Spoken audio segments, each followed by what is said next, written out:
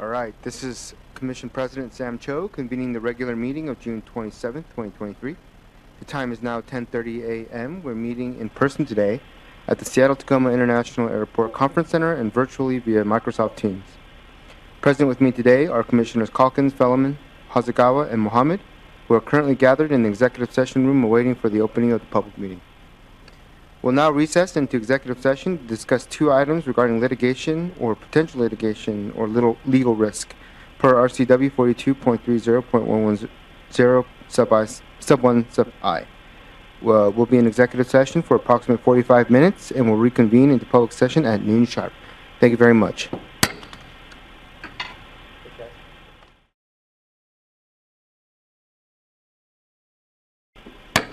This is Commission President Sam Cho reconvening the regular meeting of January 27th, 2023.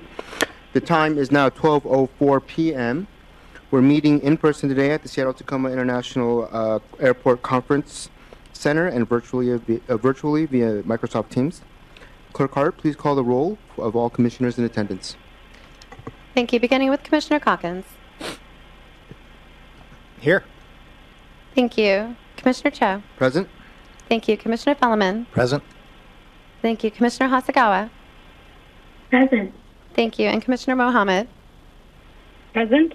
Thank you. We do have a full board with us here today. Excellent. A few housekeeping items before we begin. For everyone in the meeting room, please turn your cell phones to silent.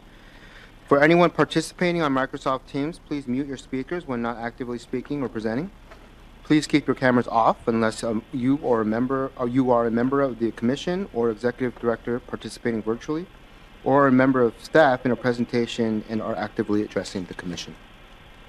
Members of the public addressing the commission during public comment may turn on their cameras when their name is called to speak, and will turn them back off again at the conclusion of their remarks. For anyone at the dais here today, please turn off speakers on any computers and silence your devices. Please also remember to address your request to be recognized to speak through the chair and wait to speak until you have been recognized. You'll turn on your microphones on and off as needed. All the items noted here today will ensure a smoother meeting, so I thank you in advance. All votes today will be taken by the roll call method so that it's clear for anyone participating virtually how votes are cast. Commissioners will say aye or nay when their name is called. We are presiding and meeting on the ancestral lands and waters of the Coast Salish people with whom we share a commitment to steward these natural resources for future generations. This meeting is being digitally recorded and may be viewed or heard at any time on the Port's website and may be rebroadcast by King County Television. At this time, please stand or join us for the Pledge of Allegiance. I pledge allegiance to the flag of the United States of America and to the republic for which it stands, one nation, under God, indivisible, with liberty and justice for all.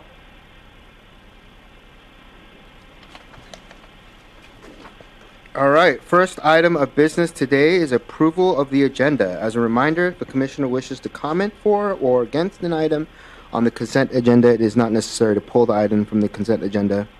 Rather, a commissioner may offer supporting or opposing comments once the motion to approve the consent agenda is on the floor and before the vote is taken.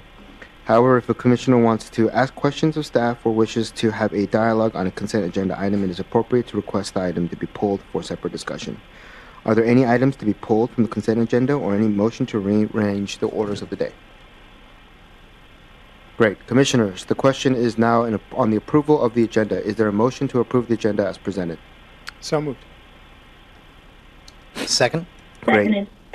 The motion has been made and seconded. Is there any objection to the approval of the agenda as presented? Hearing none, the agenda is approved as presented. Thank you very much. Moving on, Commissioners, we do have one item for special orders of the day to begin our meeting. Clerk Hart, please read the item into the record, then we'll hear from Executive Director Metrick to introduce the item. Thank you, Mr. Commission President. This is item 4A, proclamation in recognition of June 2023 as Pride Month. Commissioners, Pride Month reminds us to live proudly and authentically as our full selves and is a celebration of our LGBTQIA+ communities and everything they have endured and overcome. The American Civil Liberties Union reports that they are making and tracking 491 anti-LGBTQ bills in the United States today, making it important now more than ever to be allies and stand in solidarity with LGBTQIA+ communities. This past Sunday, our employee resource group, Portwide Pride, marched in the Seattle Pride Parade, an event that we have participated in since 2002. In attendance today, we have a few members of the Portwide Pride joining us to read today's proclamation before you. I'd like to recognize them now, and I think they're all with us virtually. I'm assuming they are. I don't see them here. But we have Megan O'Connor, we have Leona Kamatsu, and we have Tom Johnson, Ruth Perez Studer, and Jude Barrett. And so I think at this time I'm turning it over to Megan. Megan?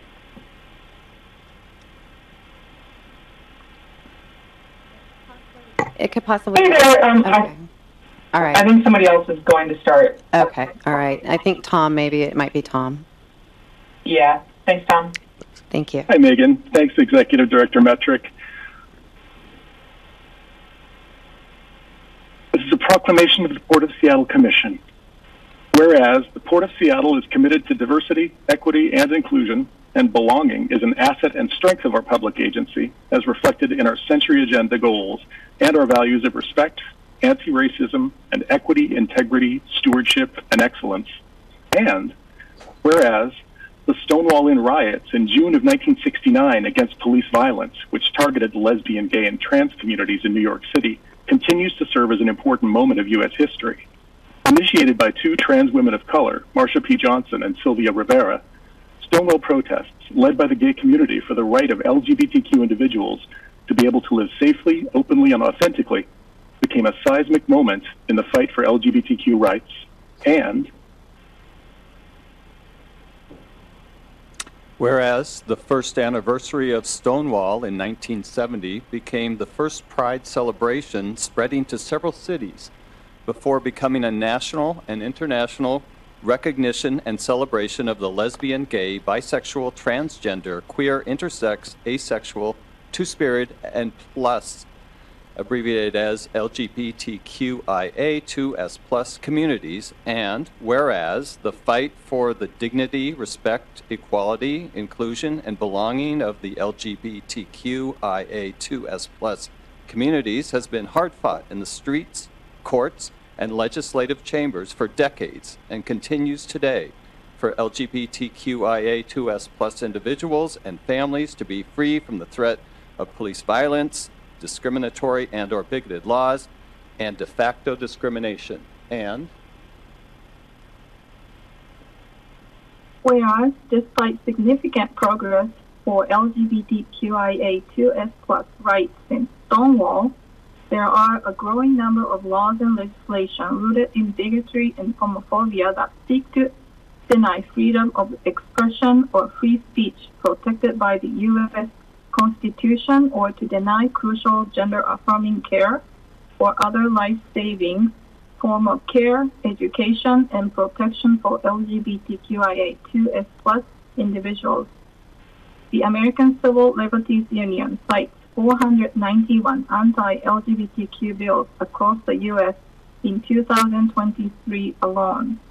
And whereas racism, ableism, misogyny, colorism, and anti-blackness, xenophobia and immigration status, homophobia and transphobia are interconnected and result in continuous experiences of prejudice, discrimination, invisibility, marginalization, physical and social emotional attacks, and lack of protection for fundamental rights and dignity in hospitals, schools, places of employment, public accommodations, and other places. And whereas a study by UCLA Law's Williams Institute cites 40% of LGBTQIA2S+ adults identify as people of color, and an estimated 1.3 million immigrant adults and are LGBTQIA2S+, of whom 23% are undocumented. These numbers highlight the intersectionality and multiple identities that compound the lived experiences of LGBTQIA2S plus immigrants and or LGBTQIA2S plus people of color who may have fled persecution, the threat of state-sponsored violence, or other forms of violence, including sexual assault, in their home countries for being queer, LGBTQIA2S, or survived generations of institutionalized racism and violence, and whereas LGBTQIAS2 plus families and the many different ways that they are formed and what they look like continues to be another arena in the fight for equal rights for LGBTQIA2S plus parents. And whereas Pride Month is a time to learn, reflect, and honor the trials and contributions of the LGBTQIA2S plus community in the fight for their rights as human beings, Pride Month is also an opportunity to commit to solidarity and allyship to eradicate discrimination and injustices for collective liberation. And whereas the Port of Seattle celebrates and values its LGBTQIA2S plus employees and community members both during Pride Month and year-round through the Portwide Pride Employee Resource Group and the Port's Transgender Inclusivity Work Group. The Port is committed to learning from and uplifting the leadership of LGBTQIA2S plus employees and working to make the Port an employer that recognizes the importance of healthcare equity via gender-affirming care and other benefits responsive to the needs of LGBTQIA2S plus employees. And whereas the Port of Seattle stands against the discrimination, violence, and threats of violence against LGBTQIA2S plus communities, and with all LGBTQIA2S plus families and individuals in accordance with Port values and the belief in equity, equality, liberty, and justice for all.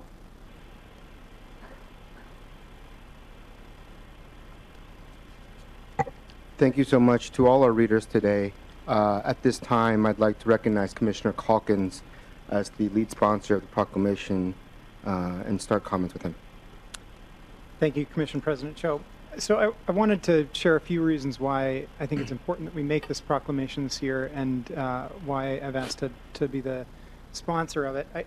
First, I want to recognize that June is a month of celebration, that oftentimes as we think about some of the issues still facing the LGBTQ plus community, we really need to focus on the concerns around increased bigotry and homophobia in our society and the efforts by certain factors within society to legislate away the rights that we're finally honoring in most of the country and fight against efforts to undo that.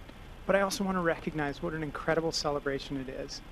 And I think that stems from the very fact that love is not a zero-sum game. That when we finally allow people to love who they want to love, that actually builds love for all of us. That it doesn't take away from you in any way to see people who, for decades, generations, for really the history of humanity, have been prevented from being able to honor that very basic thing. I was born this way. This is who I want to love, and I want to be able to share that with the other person who I truly love. And know that that doesn't take away from me. So that's the first thing. The second thing is I think it's really important that we celebrate this publicly and openly and loudly because of the point that was made in the proclamation, is that this intersects with other areas of vulnerability, whether it's as a first-generation American or as a person of color or for something that's very important for me, for youth. Think about, for those of us who did not have to deal with non-heteronormative gender stereotypes placed on us when we were children, think about what it must have been like to go through middle school where who you were as a person was questioned on a fundamental level. It's no surprise that these children face some of the highest rates of suicide, some of the highest rates of depression. And when we say in the month of June, we celebrate who you are as adults, as leaders in our community, it tells those kids that they are welcome and that they are loved. And so for me, I will continue to go to every Pride Parade I can go to. I will wear rainbows throughout the month of June and around the year whenever I'm asked to. I want to demonstrate to those kids that they have a strong ally in me as an individual and us as leaders, and also as the institution of the port, and that we're going to make this place a place that they feel safe and that they know that they're truly a part of this place in this region. So I'm truly excited to support this proclamation and look forward to the support of my fellow commissioners. Thank you so much, Commissioner Calkins. Are there any other comments from commissioners at this time? Commissioner Fellman? Thank you, Commissioner Calkins, for introducing this. And I must say that making this as mainstream celebration as possible is really what's critical. And I think it's great that the commission take this up. I was also delighted the fact that the Seattle Aquarium had a Pride Night that I was honored and enjoyed very much, going out with our commission office person, Preston Tucker. And it was particularly fun because I was able to give a tour of the aquarium. But the fact that the whole aquarium was a joyous place to celebrate Pride Month, I thought was something great. And part of the ongoing efforts that we have perhaps in our MOU with the aquarium could be a joint effort. It was a great venue to have a party as well. So thank you again for bringing this up. And I like the fact that unexpected venues like that will be part of this celebration. Thank you, Commissioner Fellman. Any other comments? All right, Commissioner Hasegawa. I just wanted to wish everyone a very happy Pride Month. And I do think of all the things that Pride represents as a moment to be able to recommit ourselves to our values, to be able to commit ourselves to equality and fairness for the LGBTQIA2 plus community members, that it's also important to indeed celebrate the irrepressible joy of our beloved community members. I'm proud of the work that I've seen take place at the Port of Seattle since I arrived here in trying to embrace and take steps towards more inclusive facilities, towards creating spaces for members of our own port staff to be able to connect as community members, to be able to ask questions about what we're doing to specifically stakeholder with youth shelters and community-based organizations, knowing that LGBTQIA2 plus youth face higher homelessness as well. And as an entity that's committed to economic development and empowerment of people in that way, I just think it's such an important piece of the conversation. And so I'm just so happy to be able to vote in support of this proclamation. I'd like to thank Commissioner Calkins for bringing it forward and all the port staff who put so much towards it. Thank you. Thank you, Commissioner Hasegawa. Commissioner Mohammed? Thank you for the time. I echo the words of my colleagues, and just really want to thank Commissioner Calkins for bringing this proclamation forward. I would like to extend my warm wishes to those who attended Seattle's Pride Parade this Sunday, and I also want to thank all of the members of the Portwide Pride ERG group. Thank you all for your leadership, recognizing, celebrating, and supporting the civil rights for LGBTIA plus communities ensures equal treatment of protection and opportunity for everyone, regardless of their sexual orientation, gender identity, or expression. I am so proud to live in Seattle and to be part of the Port of Seattle, where we recognize and we prioritize the safeguarding of those rights and promoting inclusion, diversity, and a society where individuals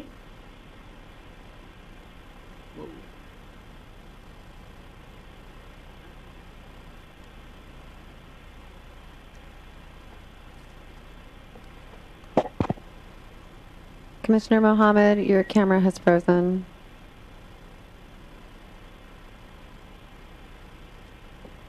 Commissioner, if you can hear me, you might have to leave the meeting and rejoin. I don't think she can hear you. It's taking really long. Deep breath. Okay. Let's go ahead All and right. continue. Yeah.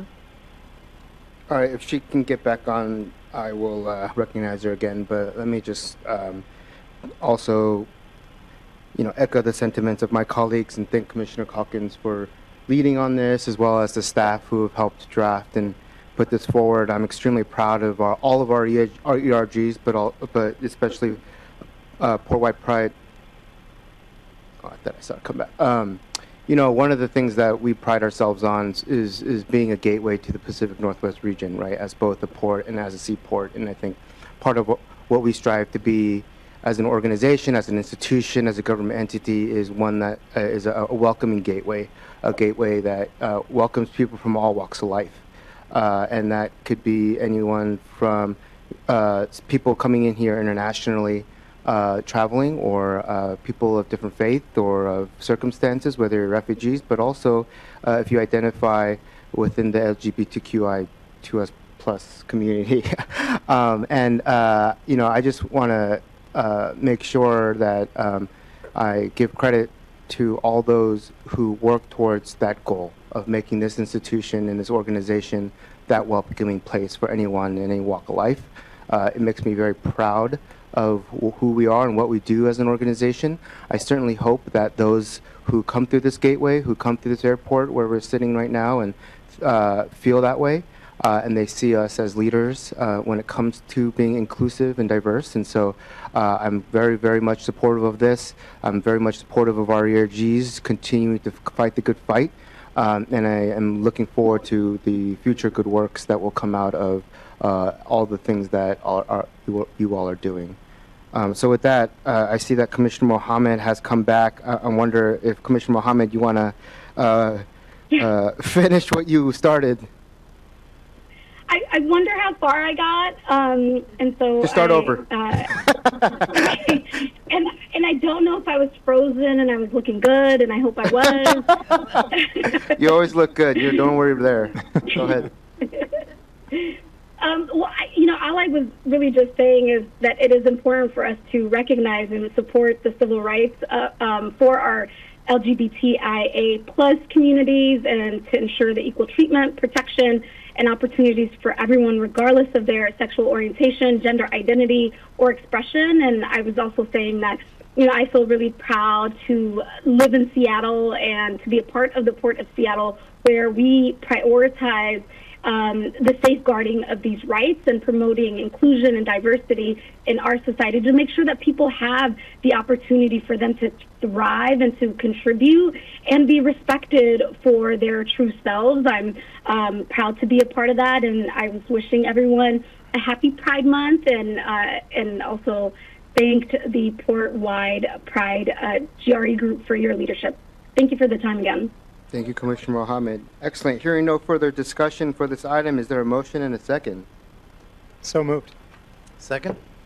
All right, the motion was made and seconded. Clerk Hart, please call the roll for a vote. Commissioner, please say aye or nay when your name is called.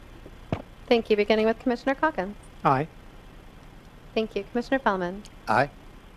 Thank you. Commissioner Hasagawa. Aye. Thank you. Commissioner Mohammed. Aye. Thank you. And Commissioner Cho. Aye. Thank you. 5 ayes, 0 nays for this item. Excellent. The motion passes. Thank you all. Next on our agenda is the Executive Director's Report, and I understand we also have a special recognition today. Executive Director Metrick, you have the floor. Thank you, President Cho. Good afternoon, Commissioners.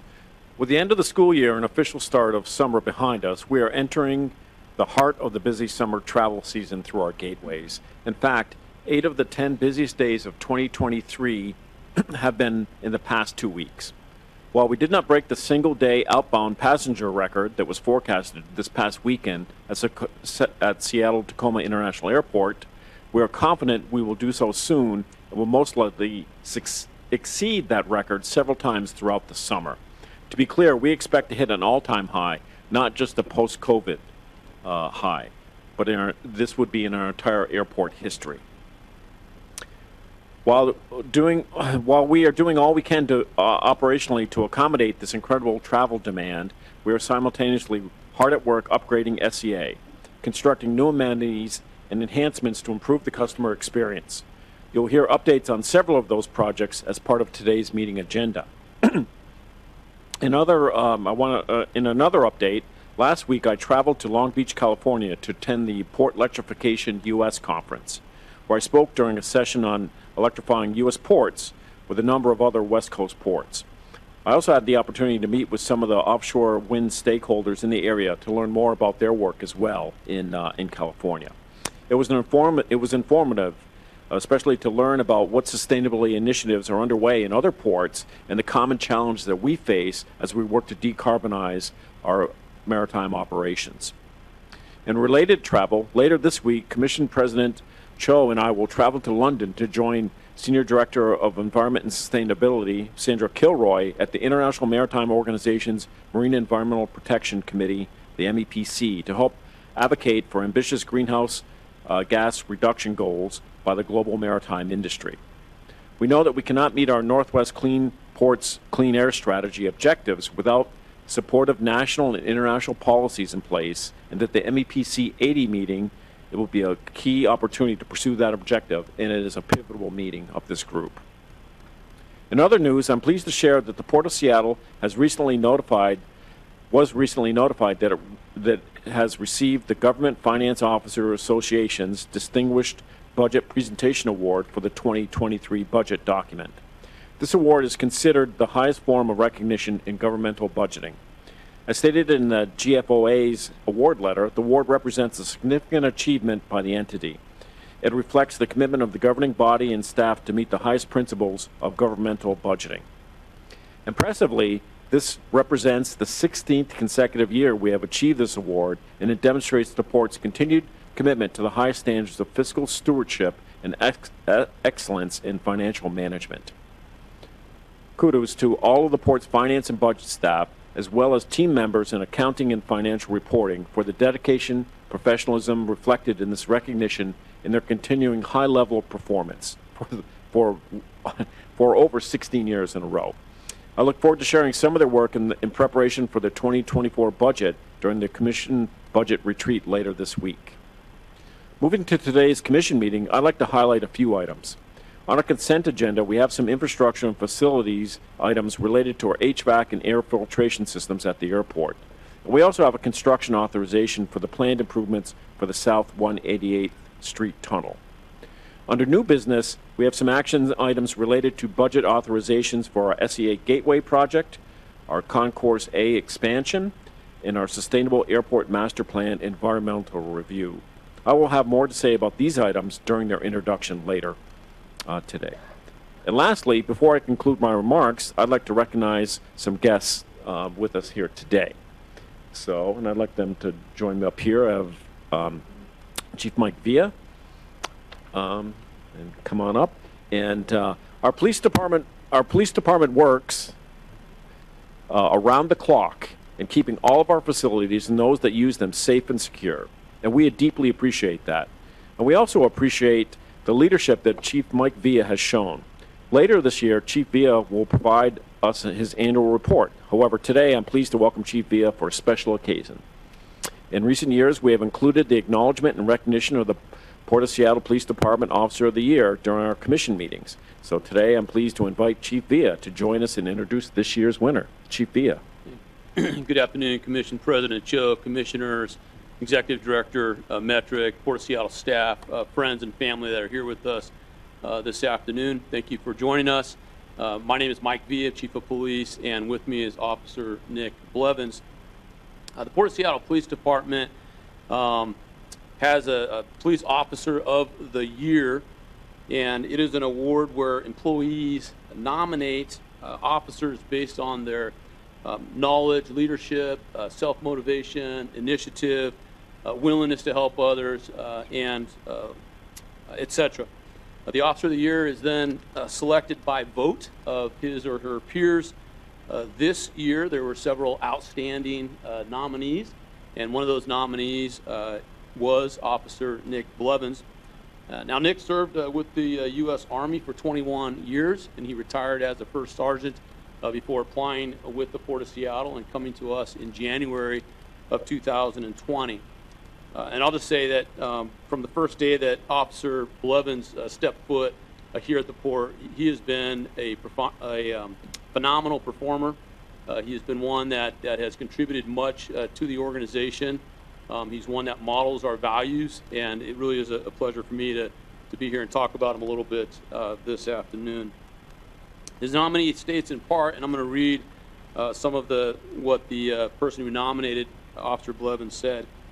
Officer Blevins maintains an extremely positive attitude, which is inspiring in a struggling police culture. So over the last almost 4 years now that he's been here, there's been some challenges with the perception of law enforcement, and Officer Blevins, I've witnessed several times where he has been inspiring others, motivating, doing things to lift up our officers and our staff here, and I appreciate that as well. This officer, or this person who nominated him, says, I've witnessed Officer Blevins perform flawlessly under pressure and push himself to the limits. Officer Blevins maintains 3 important specialty positions. He's one of our boat operators. He also is an operator on our crowd management unit and also a police training officer. Officer Blevins is a fairly young officer, but maintains a wealth of knowledge to share and teach to both new and lateral officers. It's not easy to become a police training officer, and especially just having only a few years of law enforcement, yet he is one who's now training other new officers that are coming on board. Officer Blevins demonstrates extreme patience, understanding, and empathy with all students he is assigned to. This person says, I believe Officer Blevins' work ethic and initiative to be second to none on this department. On any given shift, Officer Blevins can be heard going out on numerous contacts in an attempt to make the airport and its shareholders more safe and secure, and I'd say that applies the same with the seaport.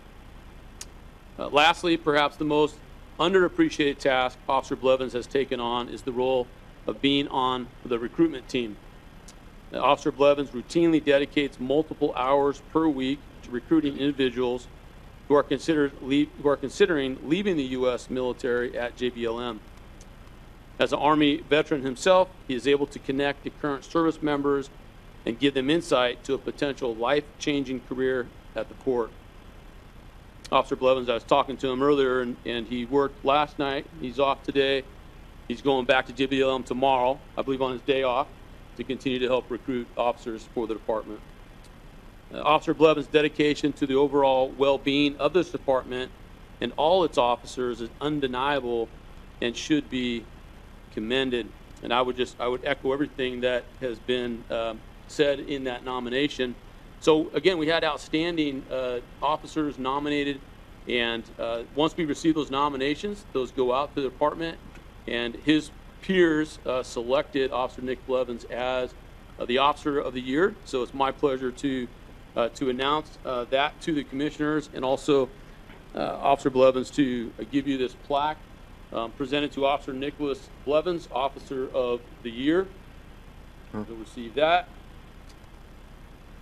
And then with that, Officer Blevins, if you could introduce your family members you have with us, and then I'm sure that the commissioners would like to hear a few words from you.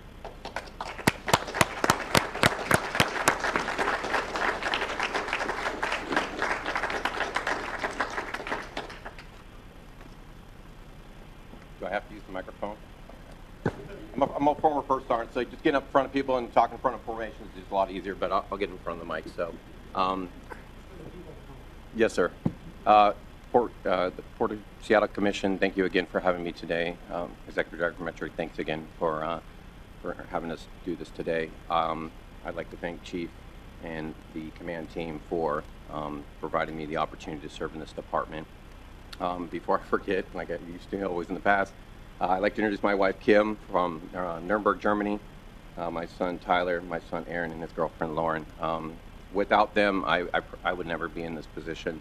As everybody knows, your family is your backbone, and I've drug them around for 20 plus years, multiple duty stations.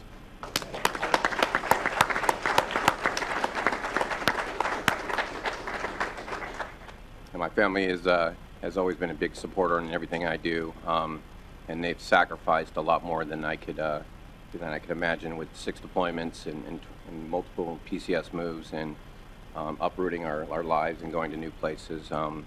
So with that being said, the beginning of this journey as a former service member, starts with the transition. And I will tell you this, getting into law enforcement, and in particular here in the Port of Seattle, was probably the hardest thing I've ever done in my life. The scrutiny and the intense backgrounds in the hiring process to become a member of this department is above and beyond anything that I've ever experienced. And I really thank you, Chief, for taking a chance on a 21-year veteran that just wanted a chance to continue serving. I never envisioned myself working in some sort of office or just sitting around. I love to serve. I wanted to be a part of something that's greater than me. I wanted the opportunity to continue to problem solve and to reach out and help people. I want to tell a quick story. I don't know how much time I have, but this really sums up kind of why I love working at this department. And I tell every person that I talk to on a day-to-day basis, to include the people that I recruit, that I hit the jackpot coming to this department. This place allows you to serve in a variety of positions. It gives you more opportunities than any other place in this region. A couple nights ago, I was dispatched to a attempt to locate, and for those that don't know what that is, it is a somebody's looking for somebody they're missing. So the call came out around midnight. I go out to one of the gates. I speak with the Alaska Airlines representative that was out there. They said that an elderly woman, approximately 80-some years old, was looking for her husband, and she couldn't find him. So I asked, well, how long has he been missing? When did he leave? She couldn't remember the time. There was a language barrier, so we've got a translator to help assist with the language. And said that the last time she saw him was during lunchtime. Well, they landed at 11:40 a.m. that morning. This was midnight, so we're already at a 12-hour time period. The last time that she remembers was around lunchtime. So luckily, I'm also a bike member, so I was on my bike. I was able to kind of cruise around the airport to try to find this her husband, and I couldn't find him. So I go back out there. I tell her, hey, I need a little bit more time. Let me get on the cameras and start working in it. Let me get my teammates involved to see if we can to find your husband. We ended up working extensively on cameras. Every single officer in the airport, to include the ones that were working outside the airport, all contributed into looking for her husband, who we found out later along that her husband suffered from severe dementia, and he often gets lost, is what she told us after the fact. So throughout the night into the early morning, we submitting a missing person report to our dispatch to broadcast it out. We contacted hospitals, other police agencies, a variety of other places that was in the area. And luckily, we ended up finding this person around 6 o'clock in the morning the next day. The person ended up going all the way out to the Tukwila Light Rail Station and was sleeping there. And we were able to find them, bring them back here, reunite them, and get them on their journey. They didn't live here. They were from Florida. They were just here on a layover en route to Hawaii to attend a family wedding. And the reason I tell the story is because this is not a very common thing that happens in other places, like in a city department or a county. Here at the Port of Seattle, you have to solve complex problems. And the customer service portion of our job is very critical in everything that we do. So when I tell my recruits and I tell the people that I'm trying to get them to join and to follow in a career path like this, is that the Port of Seattle Police is not for everybody, and we pride ourselves on being patient, being mature, making good decisions, understanding how to solve problems, at the same time keeping this place safe and secure for all the passengers, the employees, and everybody that we have interaction with. And with that being said, it's just a unique opportunity, and I'd like to thank all my teammates for the vote to give me Officer of the Year, because this is not about me. This is actually about everybody that's brought me to this point, from my leadership to my training officers to my teammates who are on my same squad with me. They are the ones that I represent. So the award is not necessarily about me. I just try to do my best and make my make my teammates proud. And at the end of the day, my number one goal when I got hired here was just to be a good teammate. And so I want to continue on and keep pushing that out to my fellow peers as well as my leadership, that when I show up to a call or you ask me to do something, I'm going to give you my number one effort to make sure that the mission is accomplished. So with that being said, thank you again for the opportunity to be here and speak. And again, thank you to my family for attending today. I really appreciate it. And again, Chief, thank you for taking a chance on me. So thank you. Yeah.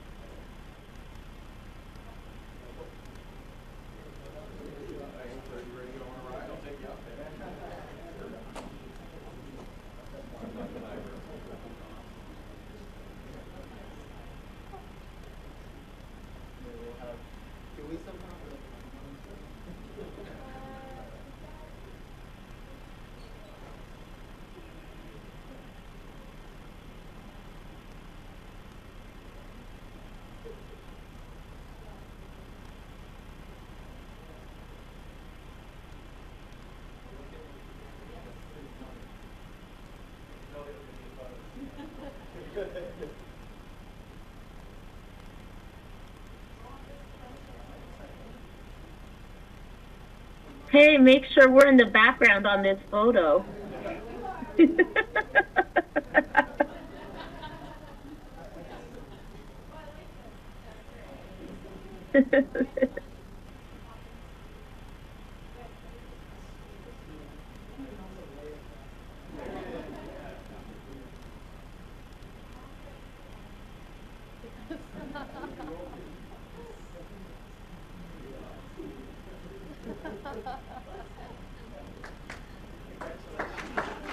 Commissioner Asagao, you posed, so I posed. I tried. Great. And you have your pin on. It's perfect.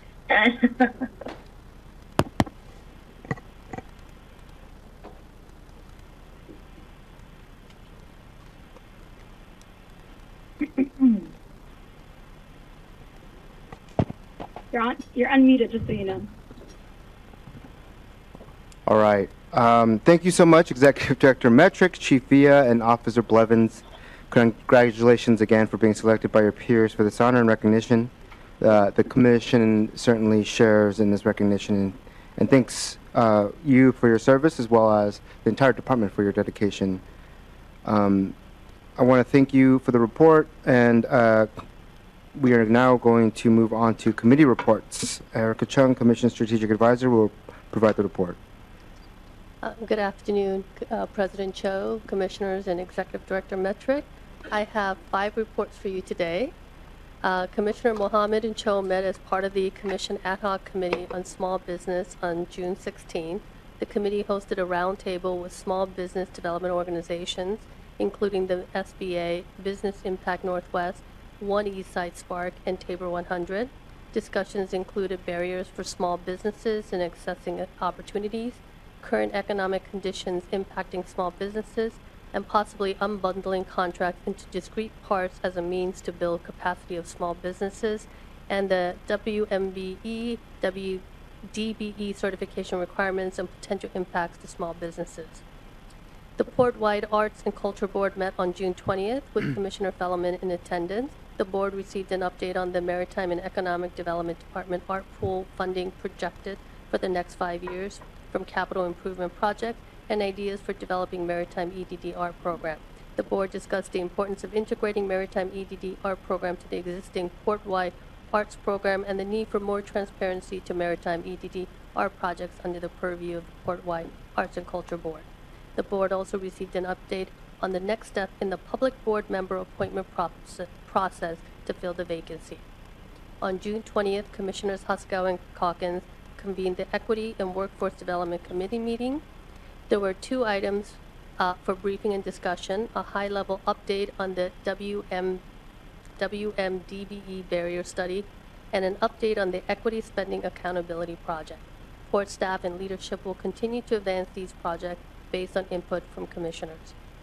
Commissioners Hasagawa and Fellman convened the Sustainability, Environment, and Climate Committee on June 20th, where they were briefed on 2 items. The first is the Sustainable Evaluation Framework in advancing the port's sustainability and equity goals in reducing the environmental and social impacts associated with capital projects and next steps based on lessons learned. The second item was the Pacific Northwest to Alaska Green Corridor project, progress to date and next steps. Commissioners Fellman and Calkins convened the Waterfront Industrial Lands Committee meeting on June 20th. During the meeting, they received updates on the City of Seattle's proposed industrial lands rezone and potential development of a new and renovated fishing pier at Pier 86. The committee also discussed options to delve into the Clean Trucks program in collaboration with the Northwest Seaport Alliance. This concludes my report. Thank you. Thank you so much, Erica. We've been busy. That's good. Are there any follow-up questions regarding committees? If so, please indicate if you would like to speak. Seeing none, we are now at the public comment section of our agenda. The Port Commission welcomes public comment as an important part of the public process. Comments are received and considered by Commission in its deliberations. Before we take public comment, I want to review our rules for in-person and virtual public comment. Each commentator will have 2 minutes to speak and should stay within the allotted time. A timer will appear on the screen and a buzzer will sound at the end of the 2-minute period for each speaker. You must limit remarks to topics related to the conduct of port business.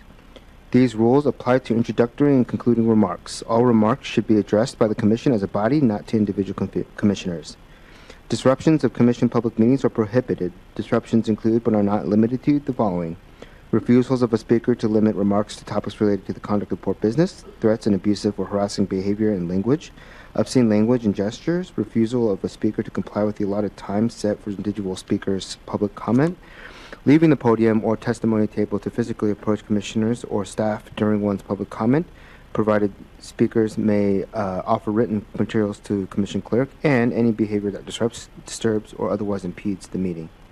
Any disruption will result in a speaker's microphone being immediately shut off and a warning or loss of speaking privileges or removal from the meeting as provided in the Commission's bylaws. Written materials provided to the clinic will be included in today's meeting record. The clerk has a list of those prepared to speak. We are taking comments from anyone who has signed up to speak virtually as well as anyone who has joined us in chambers.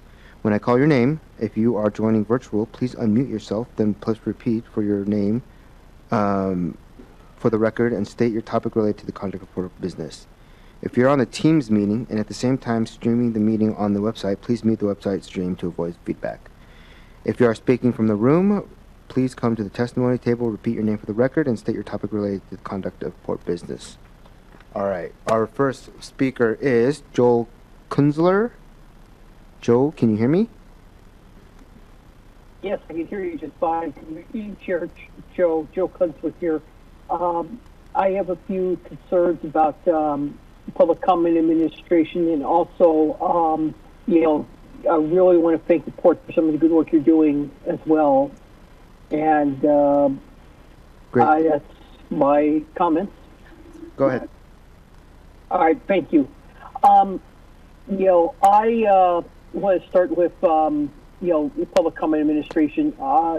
I'm not going to name the troubled individual because he's a candidate for office, but the troubled individual came to your last meeting and hurled hate at the interim chair, and I would appreciate it if this individual was censured and banned from your meetings for at least 6 months, because this has become a pattern with him, and I found his behavior to be anti-American, racist, etc. And I want to apologize to Commissioner Hasagawa for having to sit through that, and I wasn't there. Moving on, I want to commend the port very much for your work on biofuels and stuff. I really appreciate you guys doing a study session on it, so guys like I who also report on the port can learn from your experts in an available format and take the supplemental education, sort of like how public servants have to take continuing education. We who report on airport business need to have that continuing ed. So I really appreciate that. And obviously, as someone who very much would like to fly on biofuel flights, am optimistic to one day actually knowingly do so. I understand it has to be blended and all.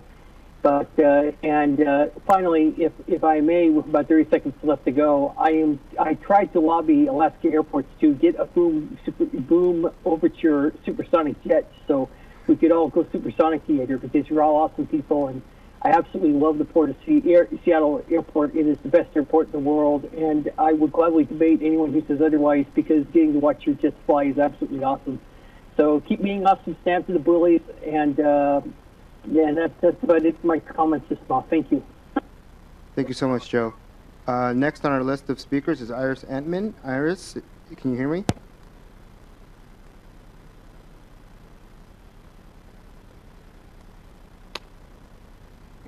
Yes, I can hear you. Thank Great. you.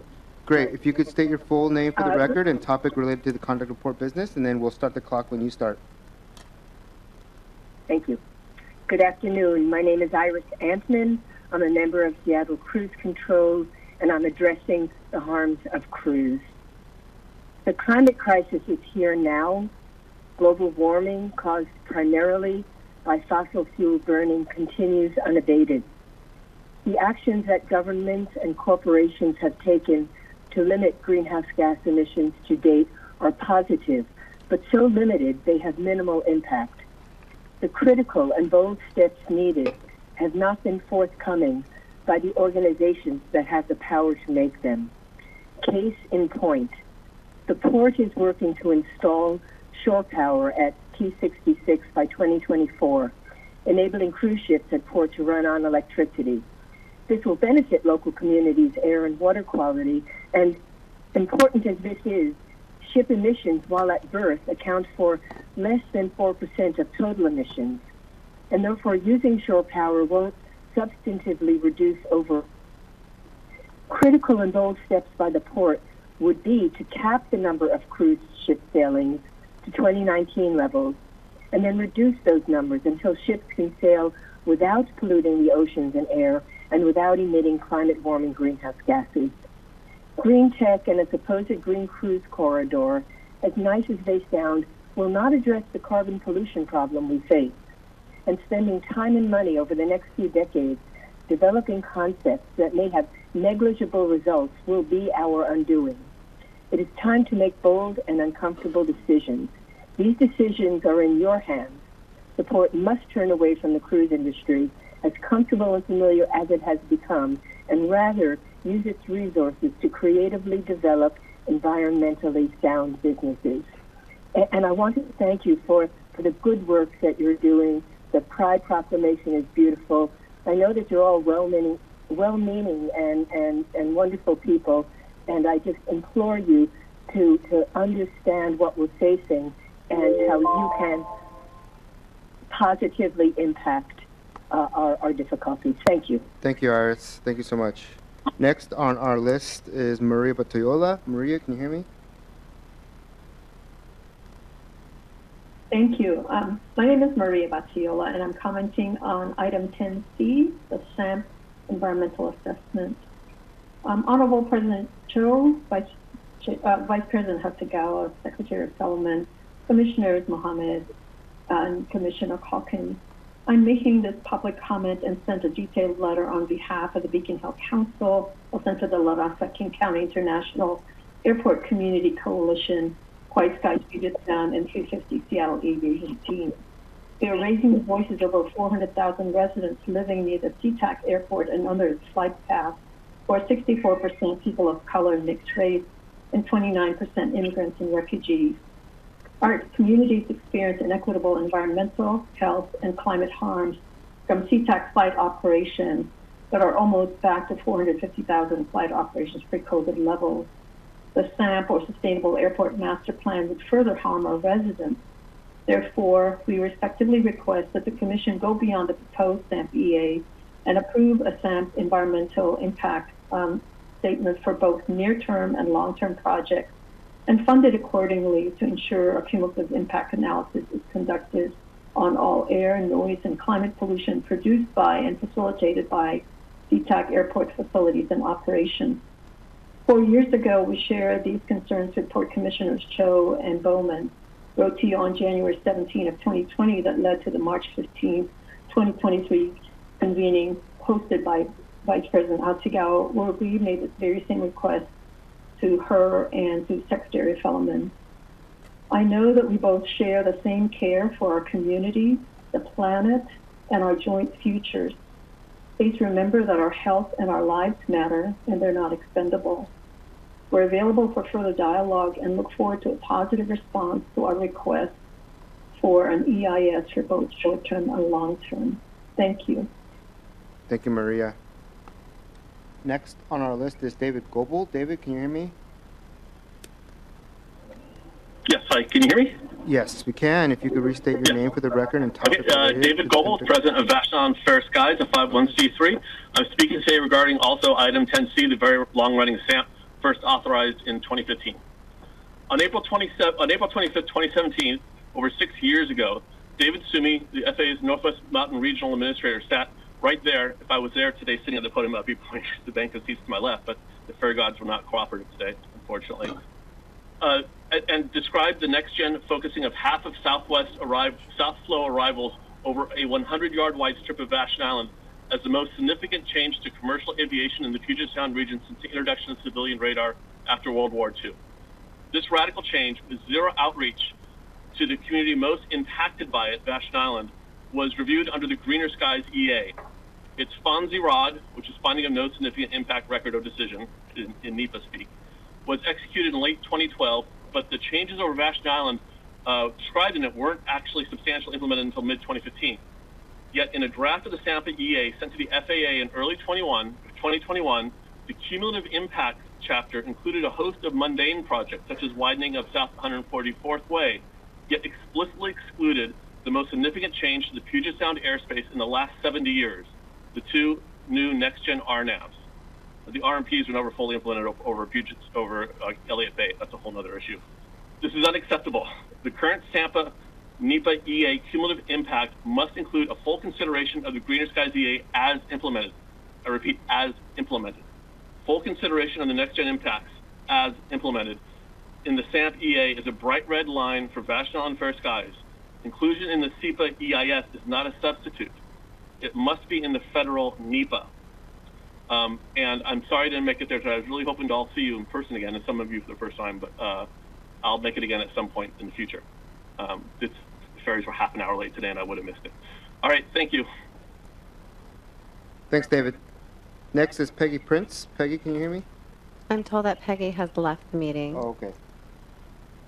All right, so if I'm not mistaken, that concludes our signups for today. Okay. Is there anyone else present on the Teams call or present in the room today who didn't sign up who wishes to address the commission? If so, please state and spell your name and state the topic related to the conduct of port business you wish to speak about for the record. All right, seeing none at this time, I'll ask the clerk to please give us a synopsis of any written comments received. Good afternoon, Mr. Commission President, members of the Commission, Executive Director Metric. We've received 4 written comments prior to our meeting today. These have been distributed to you in advance of the meeting and will become a part of the public record.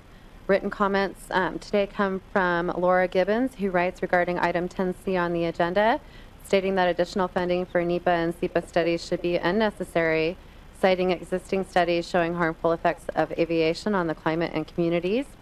She stated the funding should be used for additional mitigation for communities impacted by airport emissions and noise. The next written comment received is from Rosemary Moore, who writes regarding item 10C, stating that there are existing reports, including the IPCC report regarding aviation's contribution to global warming. She states that flights should be reduced and the funding for item 10C should go to funding alternate, cleaner forms of transport, such as long-haul electric rail, for additional mitigation for communities impacted by airport emissions and noise. And then we received written comments to support the spoken comments here today from both Joe Kunstler and Maria Battiola. So that concludes the written comments received today. Excellent. All right, hearing no further public testimony, we'll move on to the consent agenda. Items on the consent agenda are considered routine and will be adopted by one motion. Items removed from the consent agenda will be considered separately immediately after the adoption of the remaining consent agenda items. At this time, the chair will entertain a motion to approve the consent agenda covering item 8A, 8B, 8C, 8D, 8E, 8F, and 8G. Is there a motion? So moved. Second. All right, the motion has been made and seconded. Commissioners, please say aye or nay when your name is called. For approval of the consent agenda, beginning with Commissioner Calkins. Aye. Thank you. Commissioner Fellman. Aye. Thank you. Commissioner Hasagawa. Aye. Thank you. Commissioner Mohammed. Aye. Thank you. And Commissioner Cho. Aye. Thank you. 5 ayes, 0 nays. Great. This The item. consent agenda is approved as presented. Thank you very much. Moving on in the agenda, we have 3 new business items today. Clerk Hart, please read the first item into the record, and Executive Director Metric will then introduce it. Thank you. This is agenda item 10A, authorization for the executive director to authorize $46 million of supplemental funding to meet current building code requirements and complete Phase B construction, to approve the final guaranteed maximum price of $546 million for the overall program, and to execute a tenant reimbursement agreement with Alaska Airlines for this portion of the work of the North Main Terminal Redevelopment Program at Seattle-Tacoma International Airport. Commissioners, the modernization of the North Main Terminal, also known as the SEA Gateway Project, is a significant opportunity to enhance the traveler experience. It includes reconfiguring the 40-year-old terminal north end ticketing area, expanding the security checkpoint, and creating an updated light-filled open space, which will facilitate new technology and building standards to help passengers move quickly and easily through the terminal. The project is being done in partnership with Alaska Airlines. The $46 million project authorization increase was foreshadowed in the last presentation on this topic as an expected change. However, I want to be clear that these investments, which are mainly around the core infrastructure in that part of the airport, would have to be done eventually and were initially part of a future project. So, while the budget will increase for this project, there will be a corresponding decrease in cost for a future capital investment. So the presenters today are Alan Olson, Capital Project Manager in Aviation, Rick Duncan, Director Aviation Business and Properties, and Randy Fritz, Director Airport Affairs, Alaska Air Group. And also we have other staff is available to answer questions should they come up. So I guess, Alan, I'm turning over to you. Sure. Alan. I'll kick it off real quickly. Okay. Good afternoon, Commissioners. Thank you. Executive Director Metric. As mentioned, this is for an additional $46 million for the final guaranteed maximum price of the overall program at $546 million. You last saw this TRA come through on March 28th. We have some new eye candy to show you for this project. Hopefully this will be the last time we need anything from the Commission until the ribbon cutting ceremony.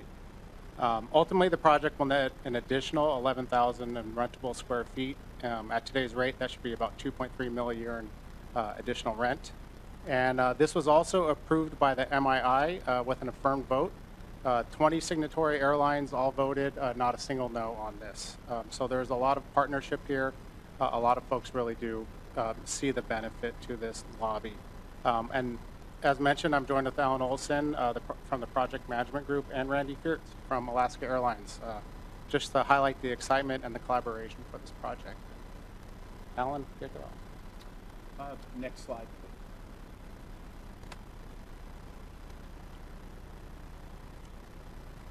I believe this gives us a pretty good overview of what Rick just said. Executive Director Metric. Next slide.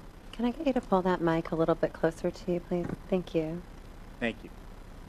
Yes, we have an animation to share. Ooh. Baggage claim? Yes, there's baggage claiming.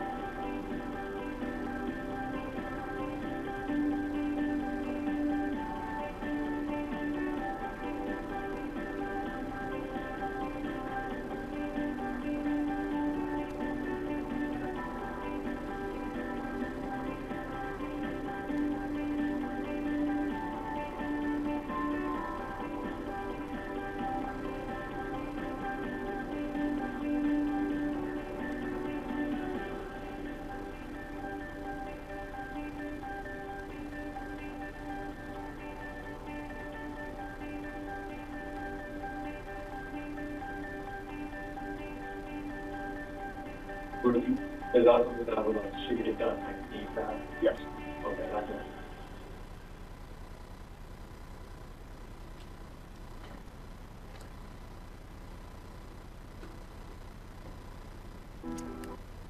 Next slide, please.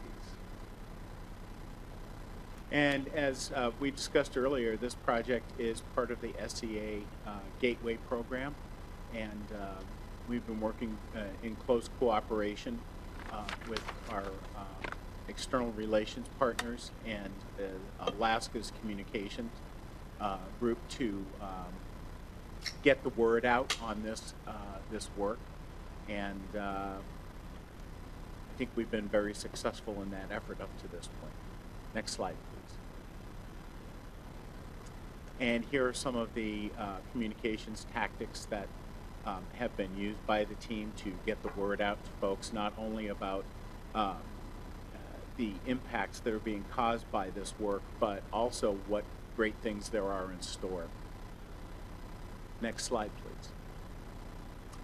So as we discussed, the Port and Alaska have been working together on North Main Terminal redevelopment program since early 2019. And Alaska is taking the lead on designing and constructing the work through a progressive design build project delivery. And we have a multi-phase tenant reimbursement agreement with Alaska Airlines to cover this work. And what we're doing here at the north end of the main terminal is going to be picked up by future projects, most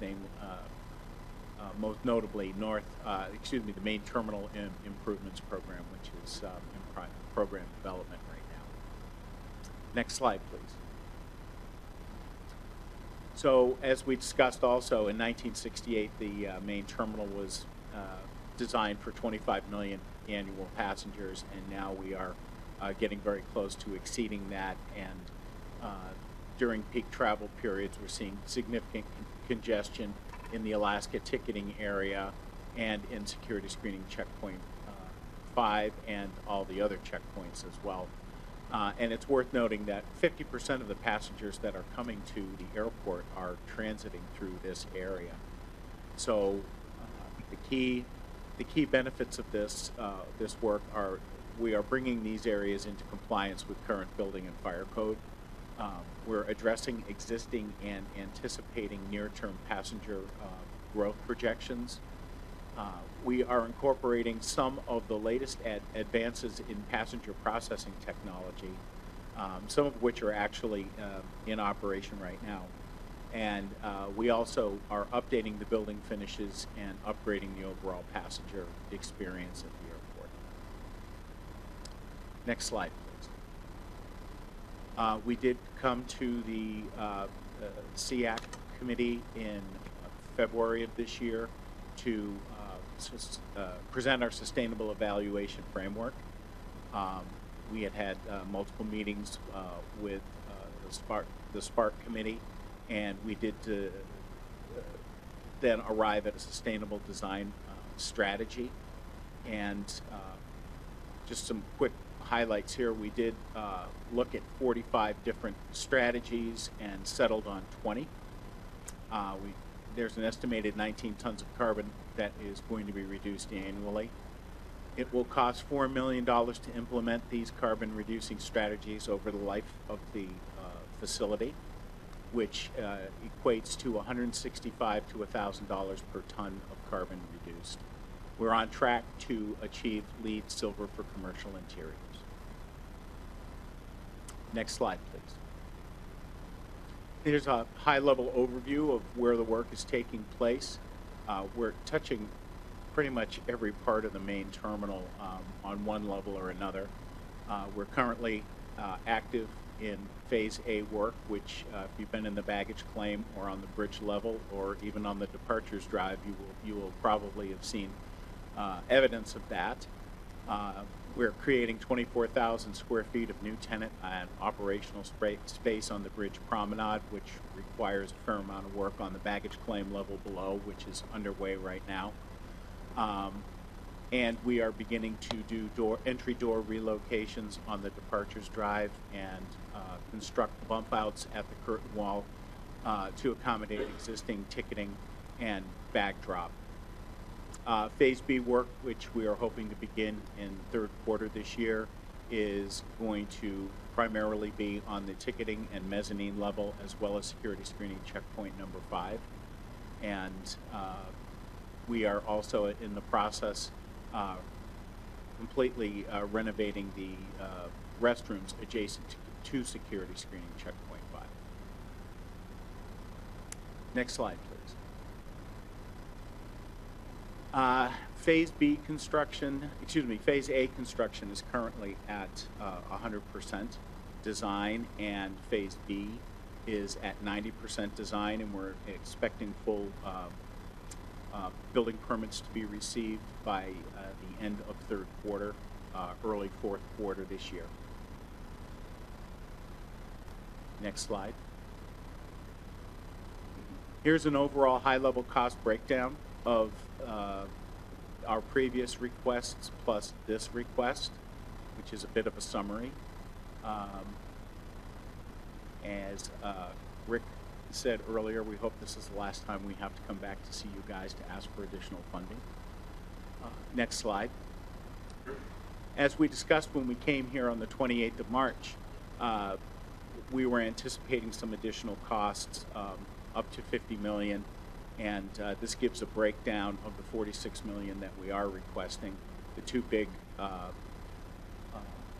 areas are addressing code compliance and then design development. Next slide. Our current schedule summary, and you'll notice in the upper right-hand corner we have inserted a soccer ball for our expected passenger spike for the FIFA World Cup. And we are currently on track to be at substantial completion for the project by the end of May 2026. And we're continuing to work to better that schedule. Next slide, please. Some key program risks and mitigation. Operational impacts are the number one with the highest impact. And we have been working ceaselessly with a large number of port and other stakeholders to mitigate those impacts to the fullest extent possible. There are going to be impacts to this work, and we've been very clear about that from the beginning, but I believe through the cooperation that we have with our ORAT partners, external relations, customer experience, airport dining and retail, and of course Alaska Air Group, we've been able to minimize those to the fullest extent possible. And then there are a number of other projects that are taking place in the same footprint that we are regularly coordinating with, most recently with terminal security enhancements, but also with the ongoing efforts of baggage optimization and several other projects. Next slide.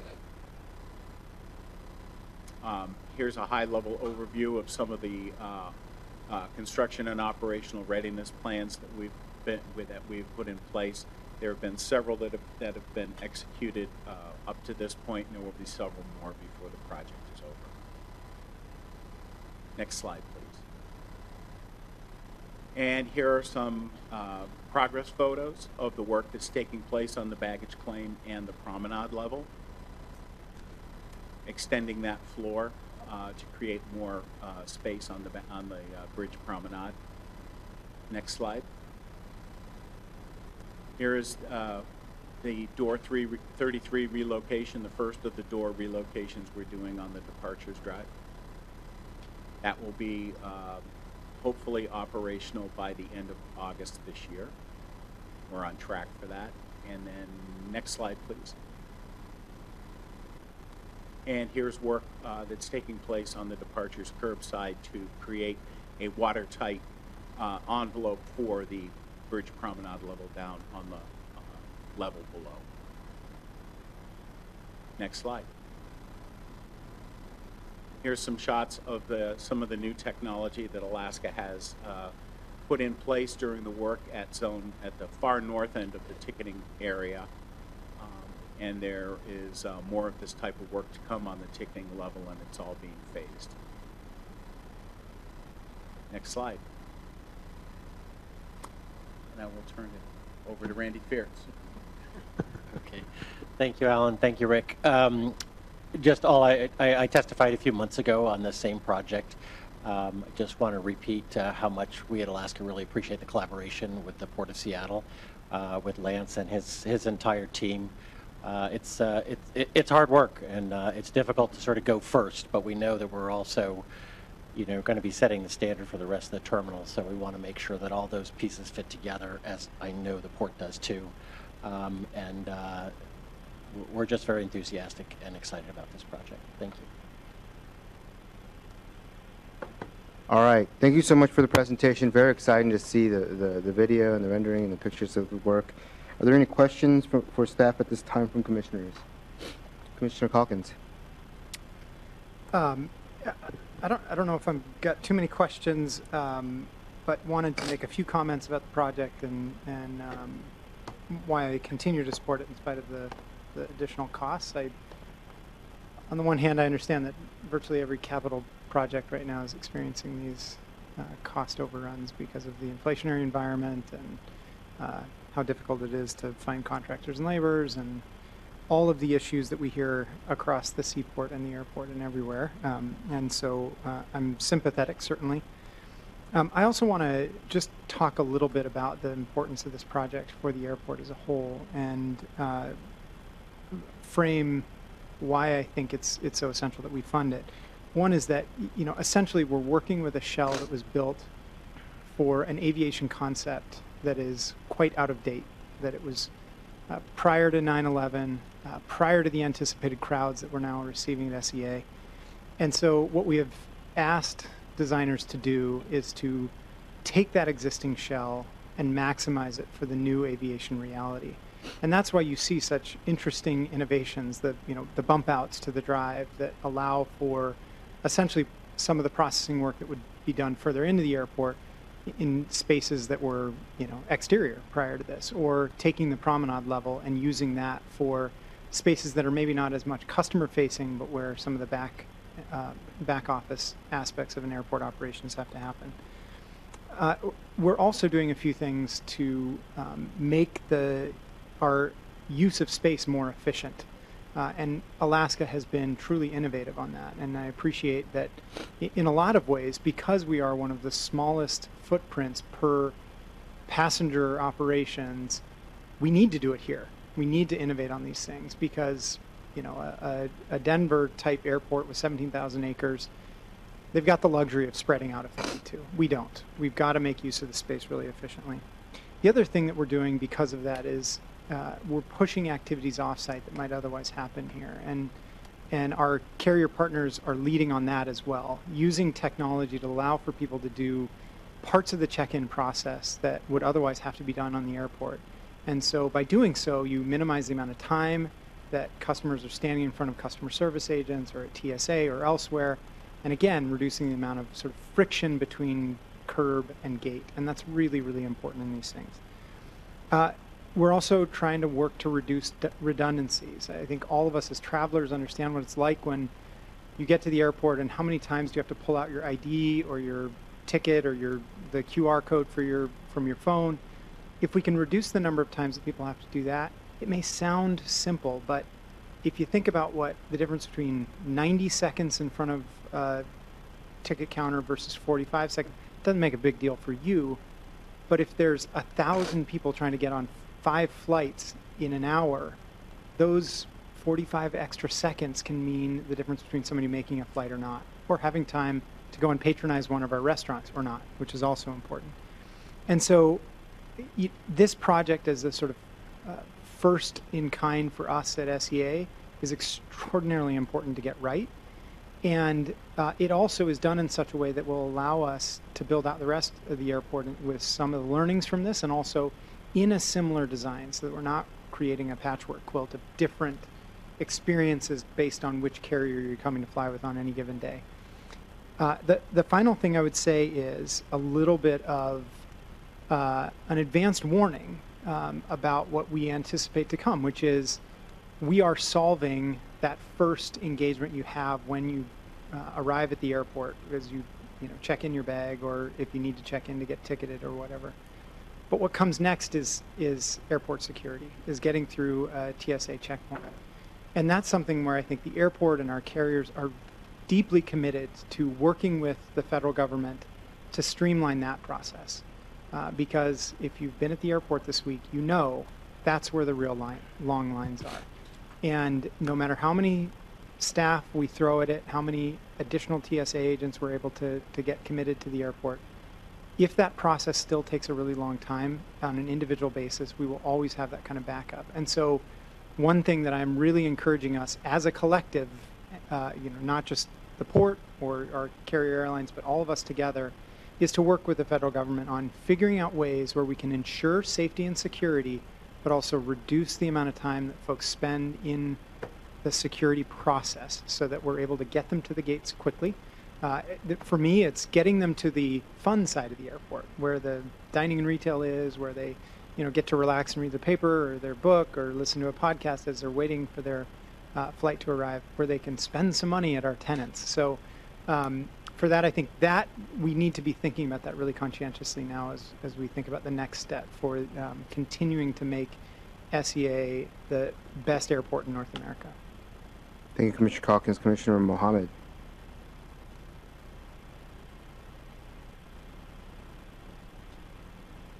Thank you for the time. I really appreciate the comments that Commissioner Calkins has made, that this project is really more so about enhancing safety and making sure that people can go in and out of our airport in the smoothest way, and so less about beautification and more about safety. I think sometimes when people see these animations and these changes, they do get in the mindset of we're trying to just make the airport look better, and so we're trying to do both, and I appreciate those comments. I just wanted to say that. My question to staff is, could you just provide more details about the specific building code requirements that is requiring these additional dollars? Were you guys not aware of that before the project began? Like, when did that change happen? I'm having a hard time following that. So we were aware of, at a high level, of what the building code requirements were, especially as regards life safety, but we weren't really clear on the extent to which we were going to have to go with some of these items until we were able to sit down with the Port of Seattle Fire Department and the Airport Building Department and really get deep into the code and figure out exactly what the areas were that needed to have attention in order for this scope of work to be occupied by the time we were done constructing it. That was not very clearly understood at the beginning. It's been a learning process.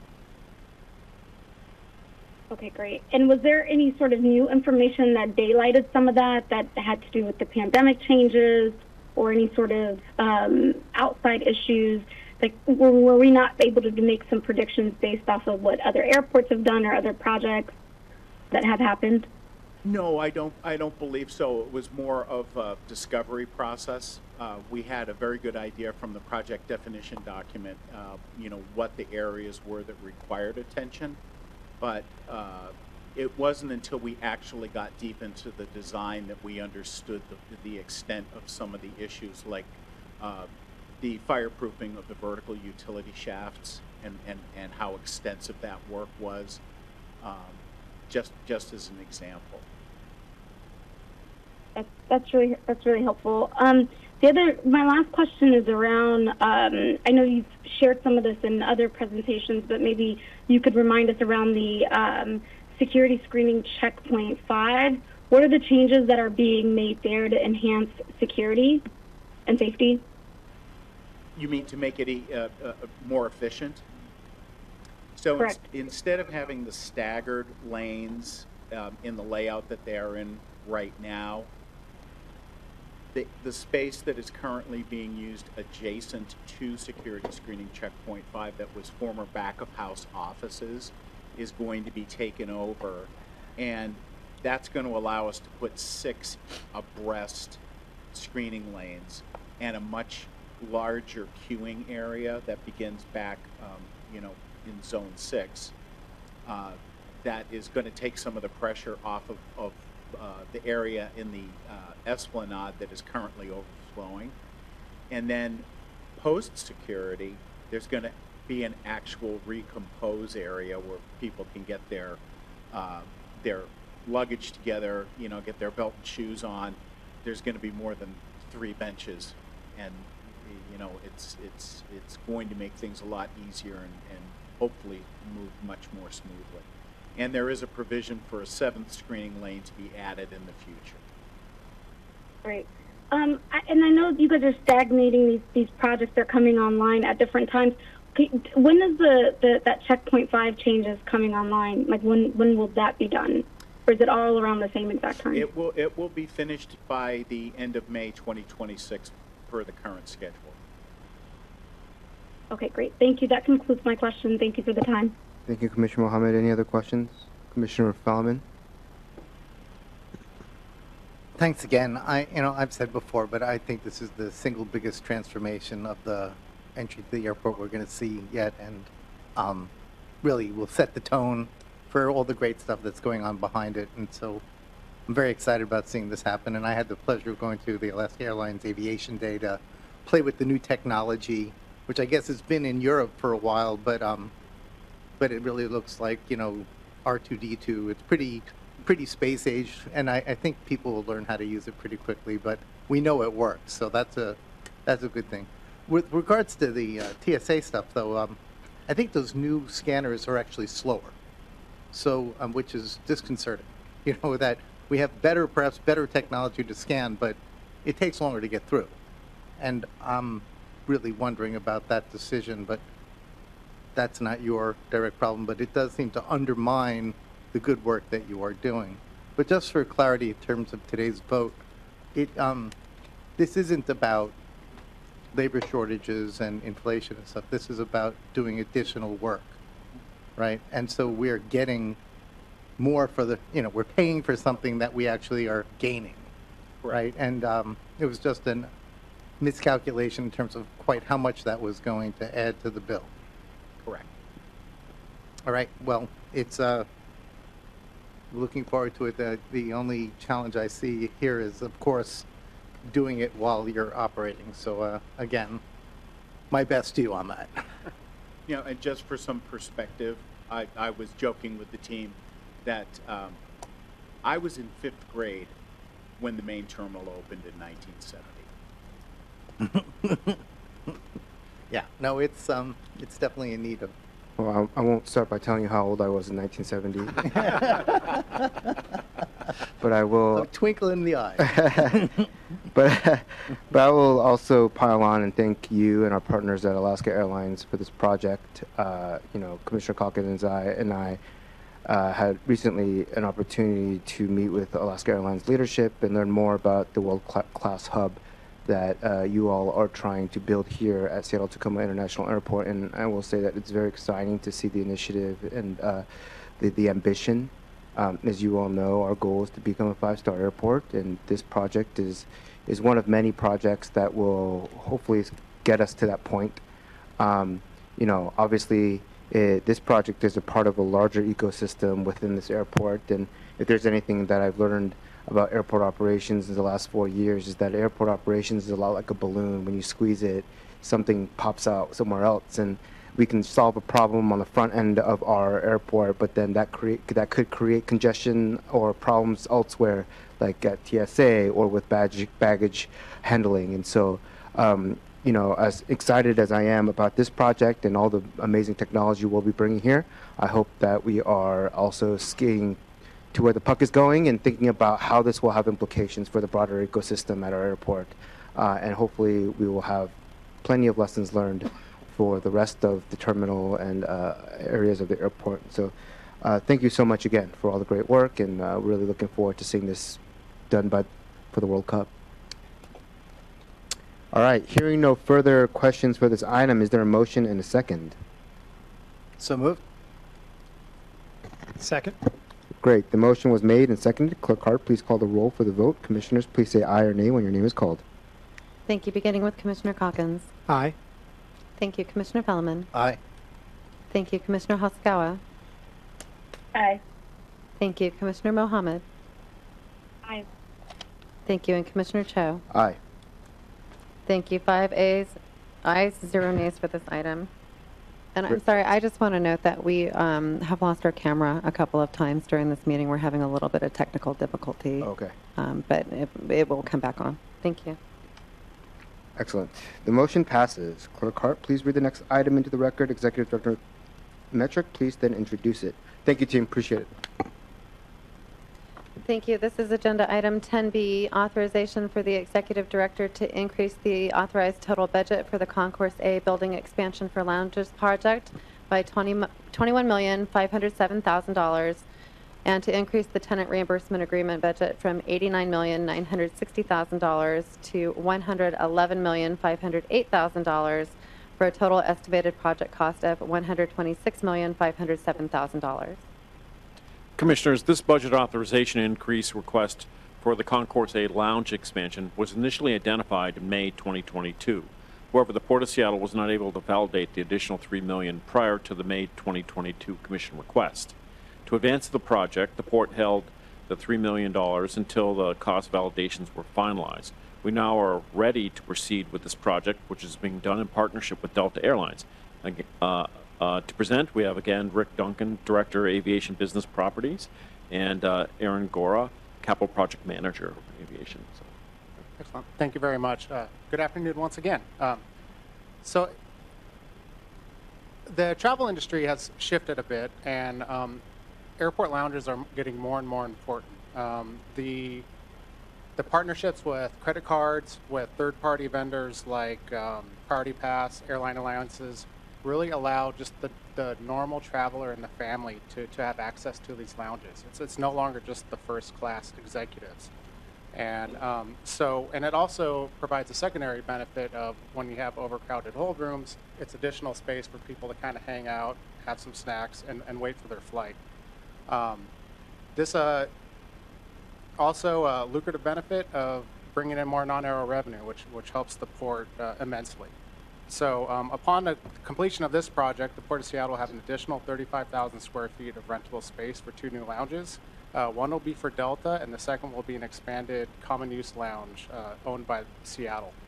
The revenues from this expanded lounge, we anticipate to break even in 2030 and have approximately $3 million in net cash flow by 2035.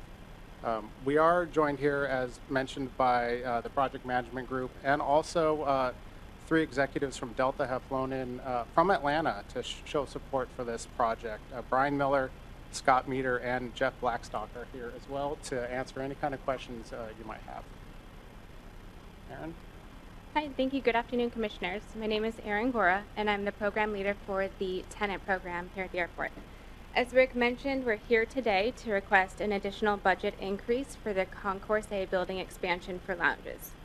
In today's presentation, I'll be providing a brief description, justification for the request, and also a high-level overview of all of the cost increases to date in support of our request for an additional $21.5 million. Next slide. Delta has designed and is currently under construction of the approximate 52,000 square foot building expansion at the end of Concourse A. This project is being developed by a tenant reimbursement agreement. This project will also incorporate a new passenger lounge for Delta and provide a new build-out space for the future club at SEA. Next slide. Delta has notified the port of additional project increases and escalations during their efforts to execute the final guaranteed maximum price with their contractor. These cost increases are a direct result of 1, a delayed construction start and subsequent increases in the overall project duration, and 2, escalation in construction costs for materials and labor. There's also an extremely high degree of volatility in the construction market, which has impacted the global supply chains. Of the impacts that I've just listed, only one of those was within the project control, and that was the delayed construction start. Those delays were attributed to an extended permitting review period, which required multiple design packages to achieve a permit. Additionally, the port had to outsource the building department's code compliance review to a third party due to the staff's limited capacity to conduct that review in-house. Next slide.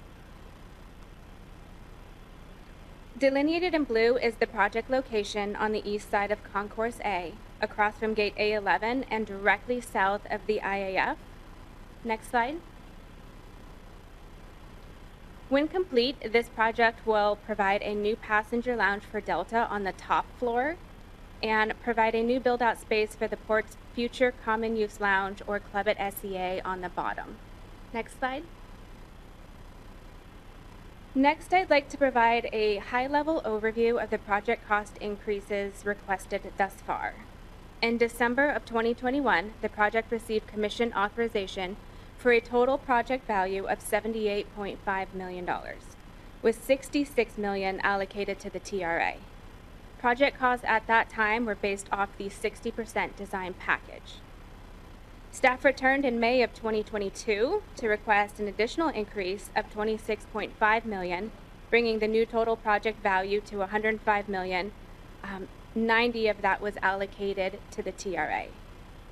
The major cost drivers that were associated with our May 2022 commission request incorporated the additional cost based on the design progression from the 60% design package to the 100% design package, as well as substantial increases in the construction materials as a result of that escalation. Before we move forward, it's really important that I elaborate on a few elements concerning the fixed guaranteed maximum price. Without an FGMP to contractually lock in the construction pricing, all parties were susceptible to increases in escalation and construction costs. Delta for their cost associated with their lounge build out, and then the port for our reimbursable scoped items. As outlined in the commission memo, the FGMP was not executed after our May 2022 budget increase because the port was not able to validate approximately $3 million of the proposed project increases. To advance the project and avoid further construction delays, both Delta and the port collaboratively agreed to start the enabling work for the concourse expansion, while all of those negotiations took place to resolve those $3 million in dispute. As such, Delta and their selected contractor executed a partial guaranteed maximum price so that they could begin the work. This partial agreement, however, did not protect Delta or the port from additional cost increases attributed to escalation. Our June request today is to increase the total project budget by approximately $21 million. This budget increase incorporates all project increases as a result of escalation since May of 2022 and the design progression through the permitting process, which was completed in August of 2022. Since then, all negotiations between Delta and the port have concluded and all project costs have been successfully validated. Next slide. Today, we are requesting to increase the overall TRA budget, from roughly $90 million to approximately $111 million. This would bring the total project value to approximately $126.5 million. Next slide. Thank you so much for your time today. Do you guys have any questions? Thanks for the presentation. Any questions from commissioners? All right, Commissioner Mohammed.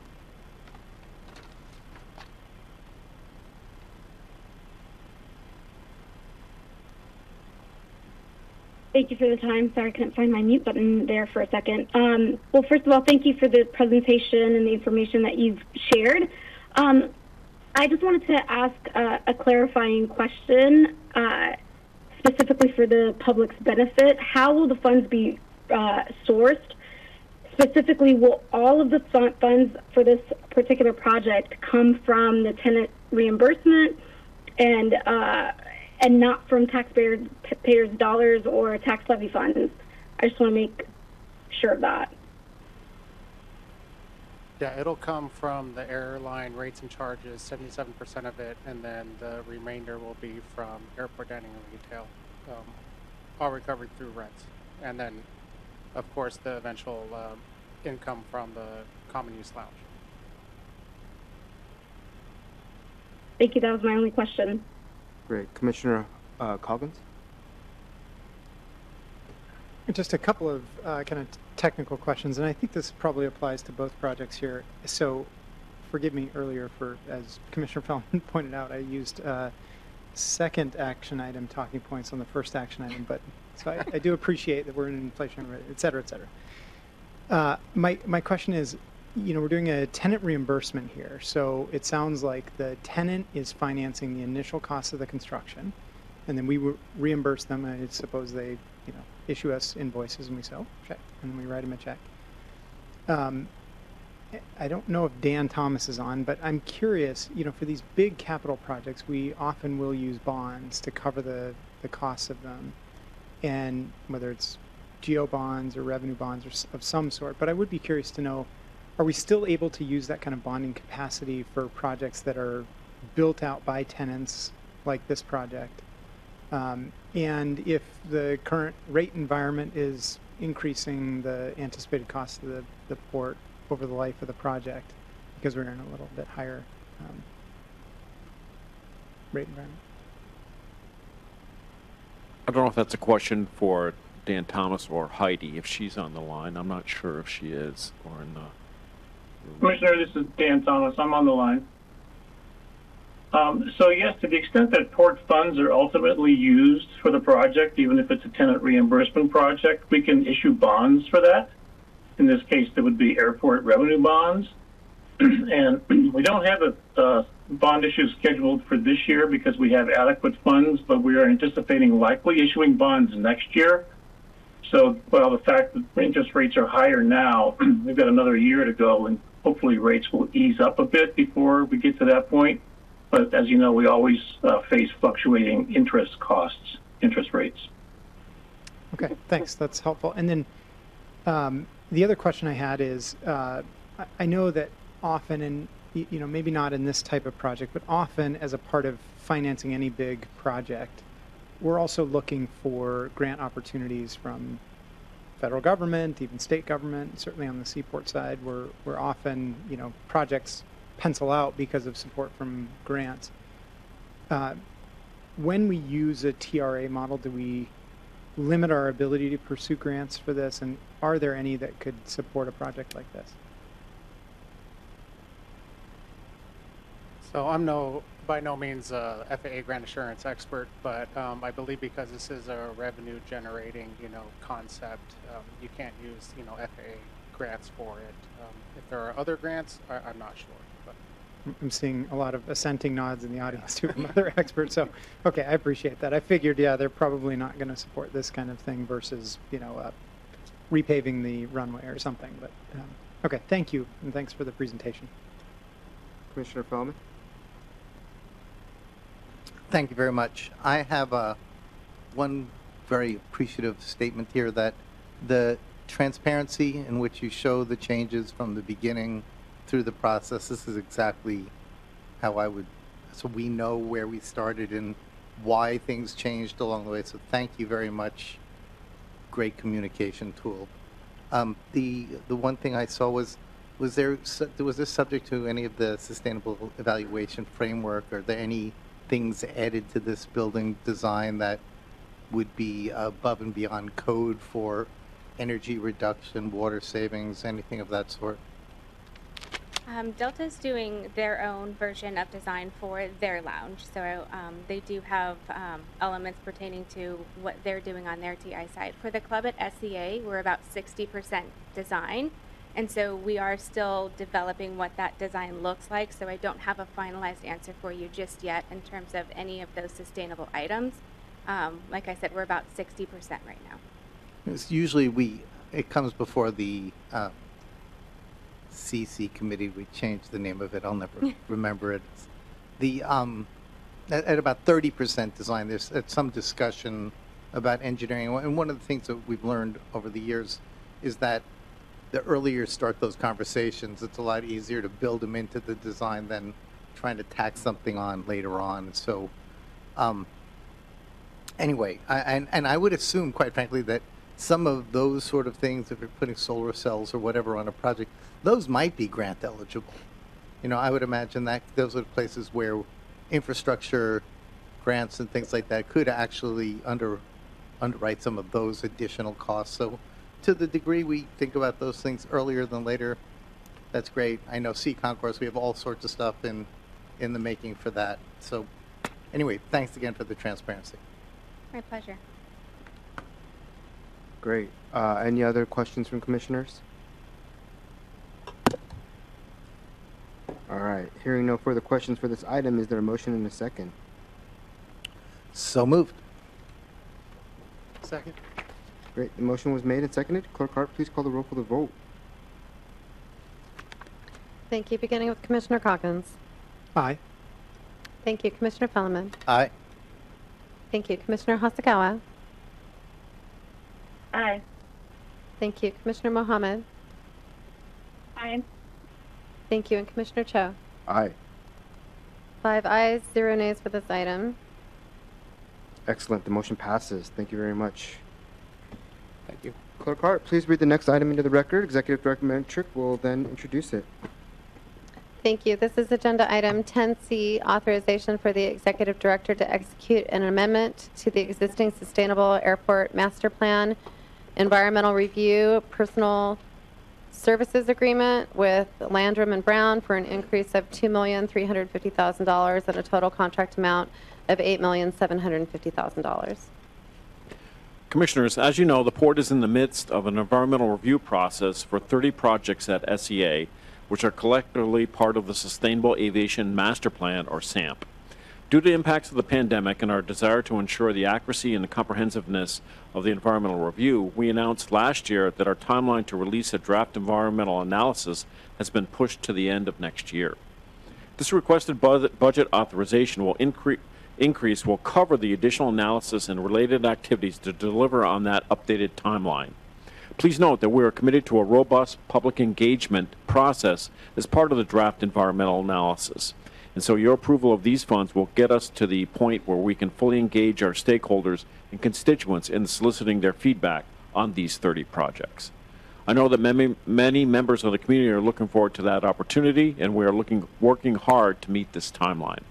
I will emphasize that completing the environmental review is only one step in a longer process for you as commissioners to ultimately decide whether and when to authorize construction on any individual project. So the presenters this afternoon are Sarah Cox, Director, Aviation, Environment and Sustainability, Steve Rybolt, Senior Environmental Program Manager, and Arif Gauss, Aviation Chief Operating Officer. So I don't know, Arif, are you beginning or Sarah? Sarah. Thank you, Executive Director Metrick, and good afternoon, Commissioners. I'm Sarah Cox, the Director of Aviation, Environment and Sustainability. Today, we are here requesting to increase the Sustainable Airport Master Plan near-term projects environmental review contract budget by $2.35 million for a total contract value of $8.75 million. This funding supports analysis and schedule impacts related to the COVID-19 pandemic. Arif Gauss, our Aviation Chief Operating Officer, will start by discussing the purpose and importance of the Sustainable Airport Master Plan near-term projects, and then Steve Rybolt, our Senior Environmental Program Manager and the Project Manager for the Sustainable Airport Master Plan near-term project environmental review, will provide an update on the various near-term projects, the recently updated aviation demand forecast, our schedule update, and rationale for today's budget increase request. And I will now turn it over to Arif. Thank you. Thank you, Sarah. Commissioners, thank you for the opportunity to introduce today's item. Before we go into the specifics of today's budget request, I wanted to give you some overall background on why the Port is currently undertaking the environmental review. An airport master plan is a standard process that airports undergo in conjunction with the FAA on a regular basis. The focus of these planning efforts is to accommodate projected passenger demand in a way that meets federal standards related to safety and operational efficiency. This planning process is particularly important in our region, given that SEA serves as a primary commercial service and air cargo facility in our region. And given the state legislature's recent decision to sunset a commercial aviation coordinating committee we expect to continue to play that role for the foreseeable future. At SEA, we call our planning process Sustainable Airport Master Plan, or SAM, to demonstrate our commitment to including sustainability in all our thinking about these projects. In particular, we are currently undertaking environmental review of 30 projects that range all the way from airfield improvements to roadway enhancements to proposed 19-gate North Terminal facility. Again, these projects are specifically targeted towards accommodating demand that we believe is coming to the region, so that SEA does not serve as a choke point to future economic growth. As Executive Director Metric just stated, the additional funds that are being requested today are required because of the work to update our demand forecast and plan for a new opening year for the 2023, new opening year of 2032 for the projects instead of 2027. We know the public expects us to be as accurate and comprehensive as possible in our environmental review efforts. And so this additional investment will help us to ensure the highest quality product for our constituents to be able to respond to during the public comment period on the draft environmental review. As a reminder, once environmental review is completed, all project authorization requests come before the Commission to consider for approval. Whether and when these projects are approved and constructed, SEA will continue to see future demand for passenger and cargo growth. The question is, how well will we serve it? And how will we simultaneously meet our environmental, sustainability, and quality of life goals? I'm pleased now to turn things over to Steve Ribel to walk you through the presentation. Next slide, please. Good afternoon, Commissioners and Executive Director Metric. The near-term projects were identified as part of the Sustainable Airport Master Plan. These projects were identified as reasonable and foreseeable. The near-term projects are currently what is in environmental review. The Sustainable Airport Master Plan also identified a suite of projects known as the long-term vision, projects that are well into the future and will require additional planning and environmental review. What you see on the screen are the 5 purpose and needs of the Sustainable Airport Master Plan, near-term projects, environmental review. 1, a need for additional gates and processing facilities. 2, a need for additional cargo facilities. 3, update of airfield infrastructure to meet FAA standards. 4, updates to the airfield to improve efficiency. And 5, a need for additional fuel storage that support the port's Sustainable Aviation Fuel Initiative. Next slide. This is an aerial of SeaTac International Airport depicting the proposed near-term projects. The right side of the screen is north. Near-term project highlights include a new terminal with 19 new gates. These are identified in blue near the bottom of the screen. Additional passenger and employee parking. These sites are located adjacent to the new gates near the bottom of the screen, and the blue box adjacent to the existing north employee parking lot on the right side of the screen. Additional roadway improvements that would align the roadway parallel to the link light rail. This is shown in light blue, again near the bottom of the screen. An automated people mover with 3 stations to connect the rental car facility, new terminal, and main terminal. This is shown as the black dotted line, again at the bottom of the screen. A new aircraft rescue and firefighting facility, or ARF. This is shown as the blue polygon at the south end of the runway. This is now on the left side of the screen. Various airfield improvements to enhance safety and efficiency. These are identified as red and orange on the runway area. A West Side Maintenance Campus, a project to accommodate the displacement of facilities from the new terminal. This is shown as orange-brown at the top of the screen. Additional jet fuel capacity to support the Port Sustainable Aviation Fuel Initiative. These are shown as the green polygons on the south side of the airport and to the left of your screen. Next slide. This slide is a visual representation of the updated aviation demand forecast and the constrained operating growth scenarios that were recently completed. This was last updated and presented to Commission in early 2020. It was recently updated at the request of FAA, as growth at SeaTac has changed as a result of the COVID-19 pandemic. In this diagram, the blue line represents the updated aviation demand forecast where SeaTac has no constraints. The gray to orange line shows a no-action alternative, or without the near-term projects. If the airport does not build the SAMP near-term projects, SeaTac will be limited by gates and places to park aircraft. Not building gates or additional aircraft parking will limit growth at SeaTac. However, the airport would still see minor growth since airlines will find ways to squeeze additional operations into the facility. The continuous gray line shows the proposed action or with the near-term projects. Around 2031, you see an increase in growth when gates and other projects come online. However, not long after the second terminal and north gates open, the airport will be in a constrained environment with minimal growth. The key takeaway is related to the updated demand forecast. Passenger and operations at SeaTac are recovering slower than anticipated. The new forecast is approximately 5 million annual passengers less in 2032 than was identified in the 2019 constrained operating growth scenario. We will continue to use the constrained operating growth scenario as these new numbers more adequately reflect current and future environmental conditions. All of these considerations ensure that we are using the most accurate and up-to-date information to complete a thorough environmental analysis. Next slide. This slide represents the current schedule for the National Environmental Policy Act and State Environmental Policy Act documentation. This includes the release of draft documents, agency and public comment periods, and anticipated completion dates. The green dots represent key milestones. The blue dots represent milestones where agency and community engagement occurs.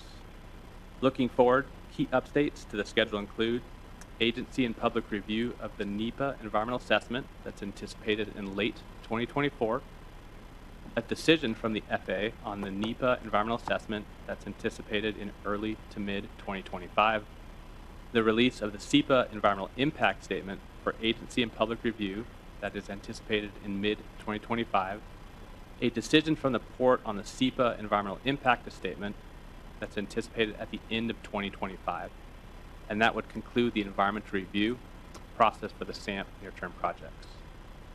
I want to emphasize that the completion of the Sustainable Airport Master Plan near-term project environmental review does not approve projects to move forward. The capital development team must come back to the Commission to approve projects. This is the same approval process that occurs today for other projects. The environmental team will continue to conduct an objective environmental review with a thorough analysis to identify any potential environmental impacts of the NTPs or near-term projects. If there are any additional impacts to the schedule, we'll continue to keep you updated. Next slide. We are here today to request $2.35 million. This request is for a contract budget increase due to impacts and delays resulting from the COVID-19 pandemic. This funding request continues to reserve funds for a robust outreach and engagement program. As a result of the pandemic, we had to change the year the port anticipated having the Sustainable Airport Master Plan near-term projects to be operational or substantially complete. Originally, this was 2027, it is now 2032. At the request of the FAA, we have updated the aviation demand forecasts to reflect the current conditions at SeaTac as we recover from the COVID-19 pandemic. As identified on the previous slide, and while this took time to update, it ensures that we are using the most up-to-date forecast numbers that are the basis for the environmental review. With the update of the opening year to 2032 and a new aviation demand forecast, this has resulted in a need to update the technical analysis. This is a huge undertaking and will take months to complete. Next slide. At this time, we are requesting Commission's authorization to increase the Sustainable Airport Master Plan environmental contract by $2.35 million for a total contract value of $8.75 million. Thank you, and this concludes our presentation. Great, thanks team, appreciate it. I'm going to go ahead and open it up for questions from commissioners. Let's see, let me check with the, let's see, get that ready. All right, Commissioner Feldman. Thank you very much for this. It's a long process. And I'm just confused by one of the statements that was made by, on the graphic for 4. The statement I thought I heard was that the growth was slower than expected, and so they're using this constrained model, but we just heard in the morning that we're exceeding any numbers that we had before. So what is this, and I understand you're updating the numbers to reflect the current growth, but I just don't understand the explanation of the figure when you talk about the expectation, because I know international travel is slower than we expected, but overall numbers are up, right? Yeah, so I can briefly discuss that. I am not a forecast expert, first and foremost. Those are very technical individuals. What you're hearing, the individual days are peak forecasts or days that we're getting right now. This forecast is reflective of the annual growth. What we saw previously in 2019, we had a higher annual growth rate over time. What we're seeing now with an updated forecast is now a lower annual growth over time. Peak versus total. Yes, Thank you. correct. Answers the question. Appreciate it. And so, but I guess one other thing. So the bottom line is this is money for additional analysis to understand the impacts associated with the project given the delays and the maybe better specificity on what those projects are. But That's correct. We completed a majority of our analysis initially before the pandemic. With the updated forecast and the new construction years, we have to essentially start over. So we're updating all or starting everything from scratch at this point. So it's all for technical analysis. And again, I want to emphasize this reserves money for a robust public outreach and engagement strategy as well.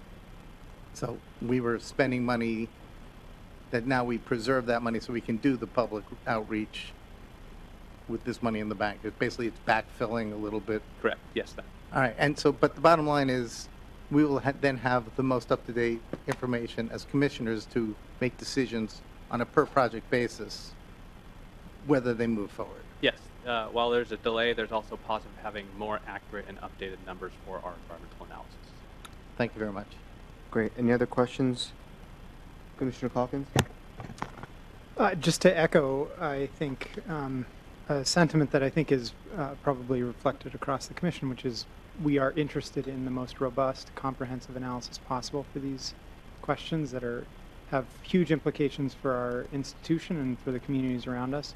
We are supportive of going over and above on community engagement, and when a matter like this comes before us, where these things cost money and we need additional authorization to ensure that gets done, I happily support that. Commissioner Mohammed.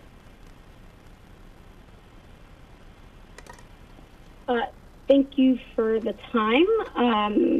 I echo the words of my colleagues. I do have one question regarding just when we will receive the comprehensive plan and the work scope around the outreach plan.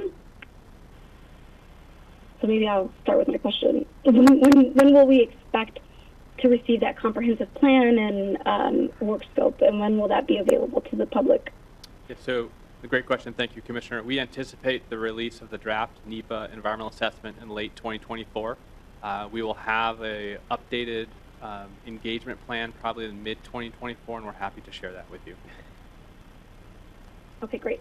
I'm planning to support this item today, and I will say I just recently had a conversation with someone who lives in South King County. It was a group, and one of the things that they said was that, they hope that the START committee should not be the sole group consulting the port when it comes to SAMP projects. And I think this action today, I believe, shows our commitment to thoroughly and comprehensively provide an outreach plan and not only do the technical analysis of the project, but really it gives the commissioners the opportunity to also support that robust, comprehensive outreach plan so that everyone's voice could be heard, and that, we do, we all prioritize our engagement, stakeholder engagement, and that is our intent here. And I also just want to underscore that construction activities will not take place without the approval of commissioners.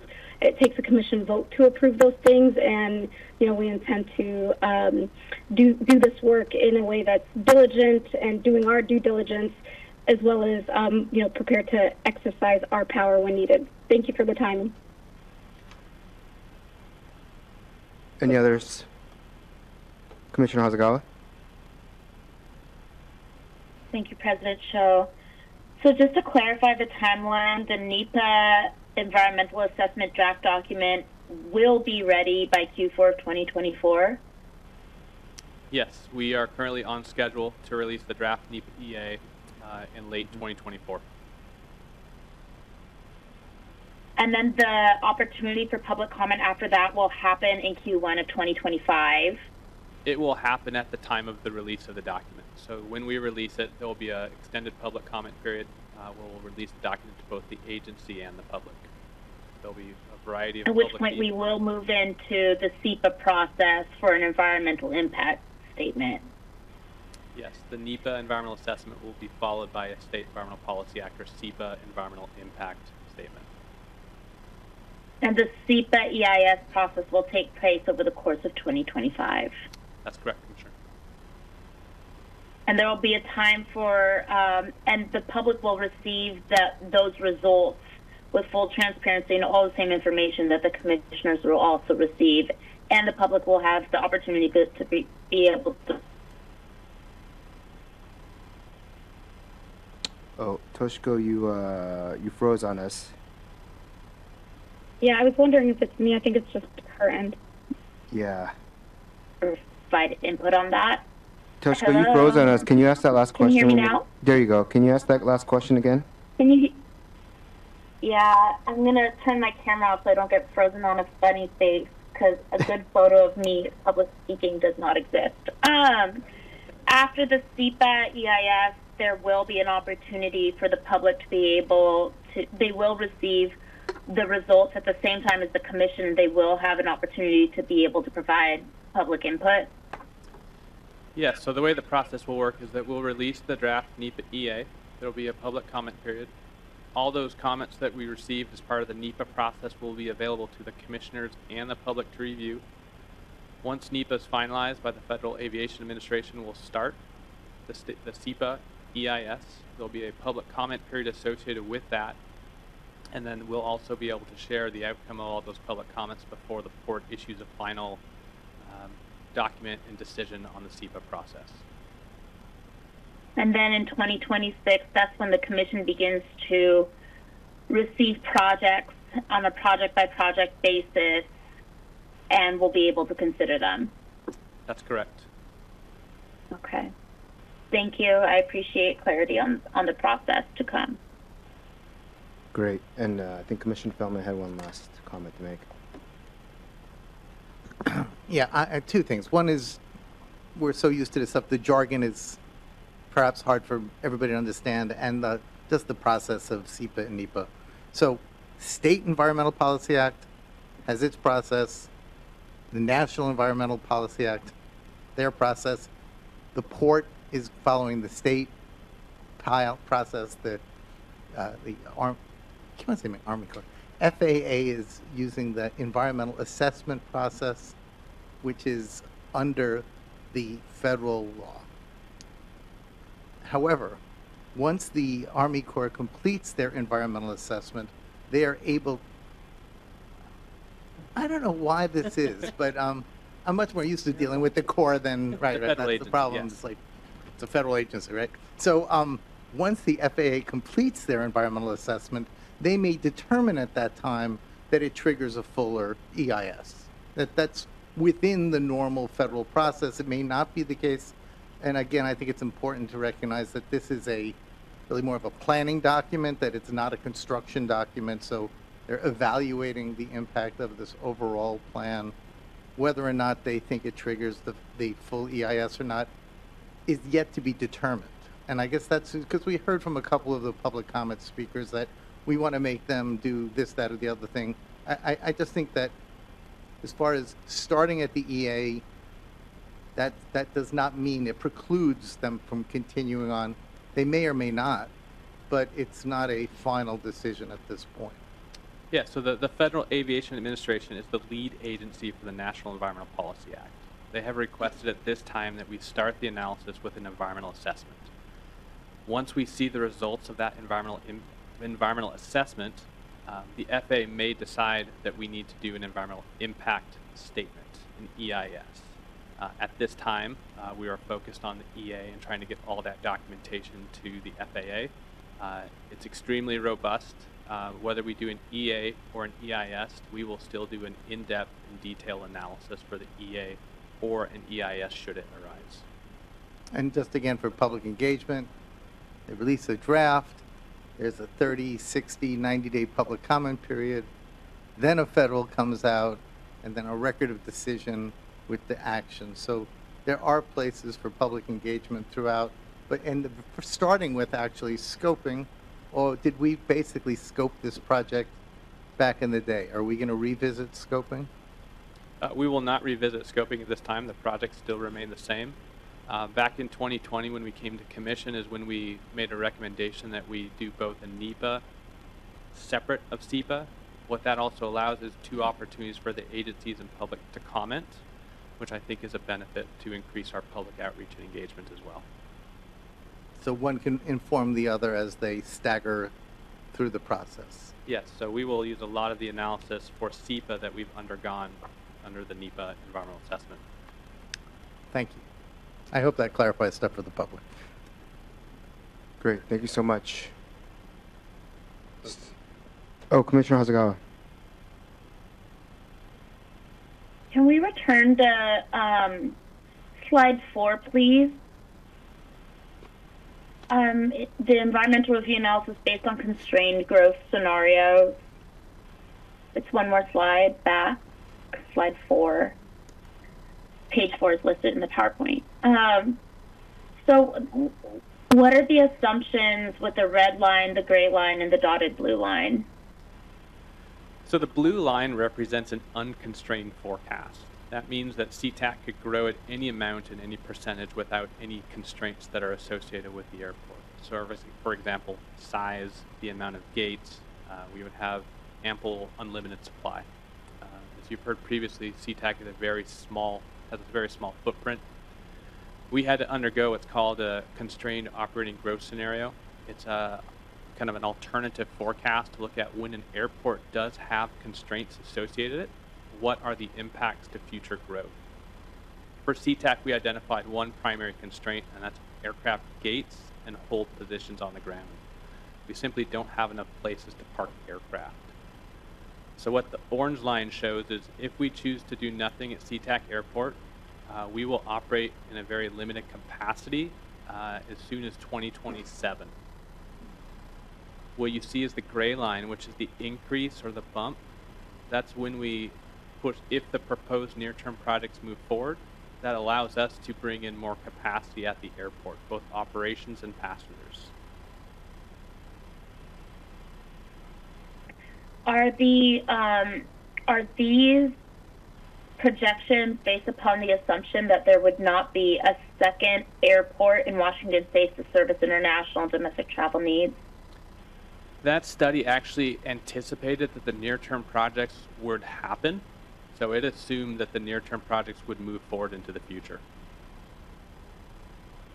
I'm referring to the prospect that's happening beyond the Port of Seattle and King County about establishing a second airport that might be able to absorb some of the travel demands and needs of Washingtonians who are currently traveling into SEA in order to travel from there on out. Does this assume that there would not be a second or another alternative option to service demand, and that we would absorb the bulk of the public demand for travel? So the CACC study, pardon me, I don't recall what the acronym stands for, was the initial airport siting study that was completed, or essentially stopped. That study anticipated that the near-term projects would occur. So what it did, it looked at is how much additional capacity would be needed in the region if SeaTac was to move forward with the near-term projects. The study has since stopped, as you know, and is reevaluating what it needs to assess future growth in the region. I think it's important to point out, too, that the chart we're looking at here contemplates a period through 2037, which isn't even to the point where a second airport could have been sited had that been successful. So it contemplates air traffic regardless, whether in the future there were a second airport. That's correct. All right. Hearing no further questions for this item, is there a motion and a second?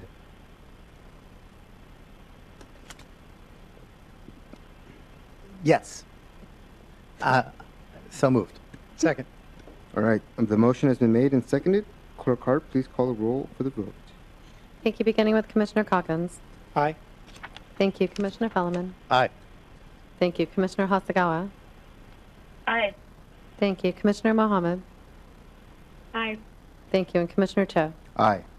Thank you. 5 ayes, 0 nays for this item. Great, the motion passes. Thank you, team. So we have no presentations and staff reports today, so that means that that concludes our business meeting agenda for the day. Are there any closing comments at this time or motions related to committee referrals from commissioners? All right, seeing none. Executive Director Metric, any closing comments for us today? No, Commissioners, thank you for your time on reviewing these important items today. Thank you. Great. Hearing no further comments and having no further regular business, if there is no objection, the Commission will take a 10-minute break and will then recess into executive session per RCW 42.30.110 sub 1 sub F and sub 1 sub I for approximately an hour. No action will be taken during this time, and the meeting will adjourn immediately after the conclusion of the session. We are in recess to executive session at 2:20 p.m. Thank you very much.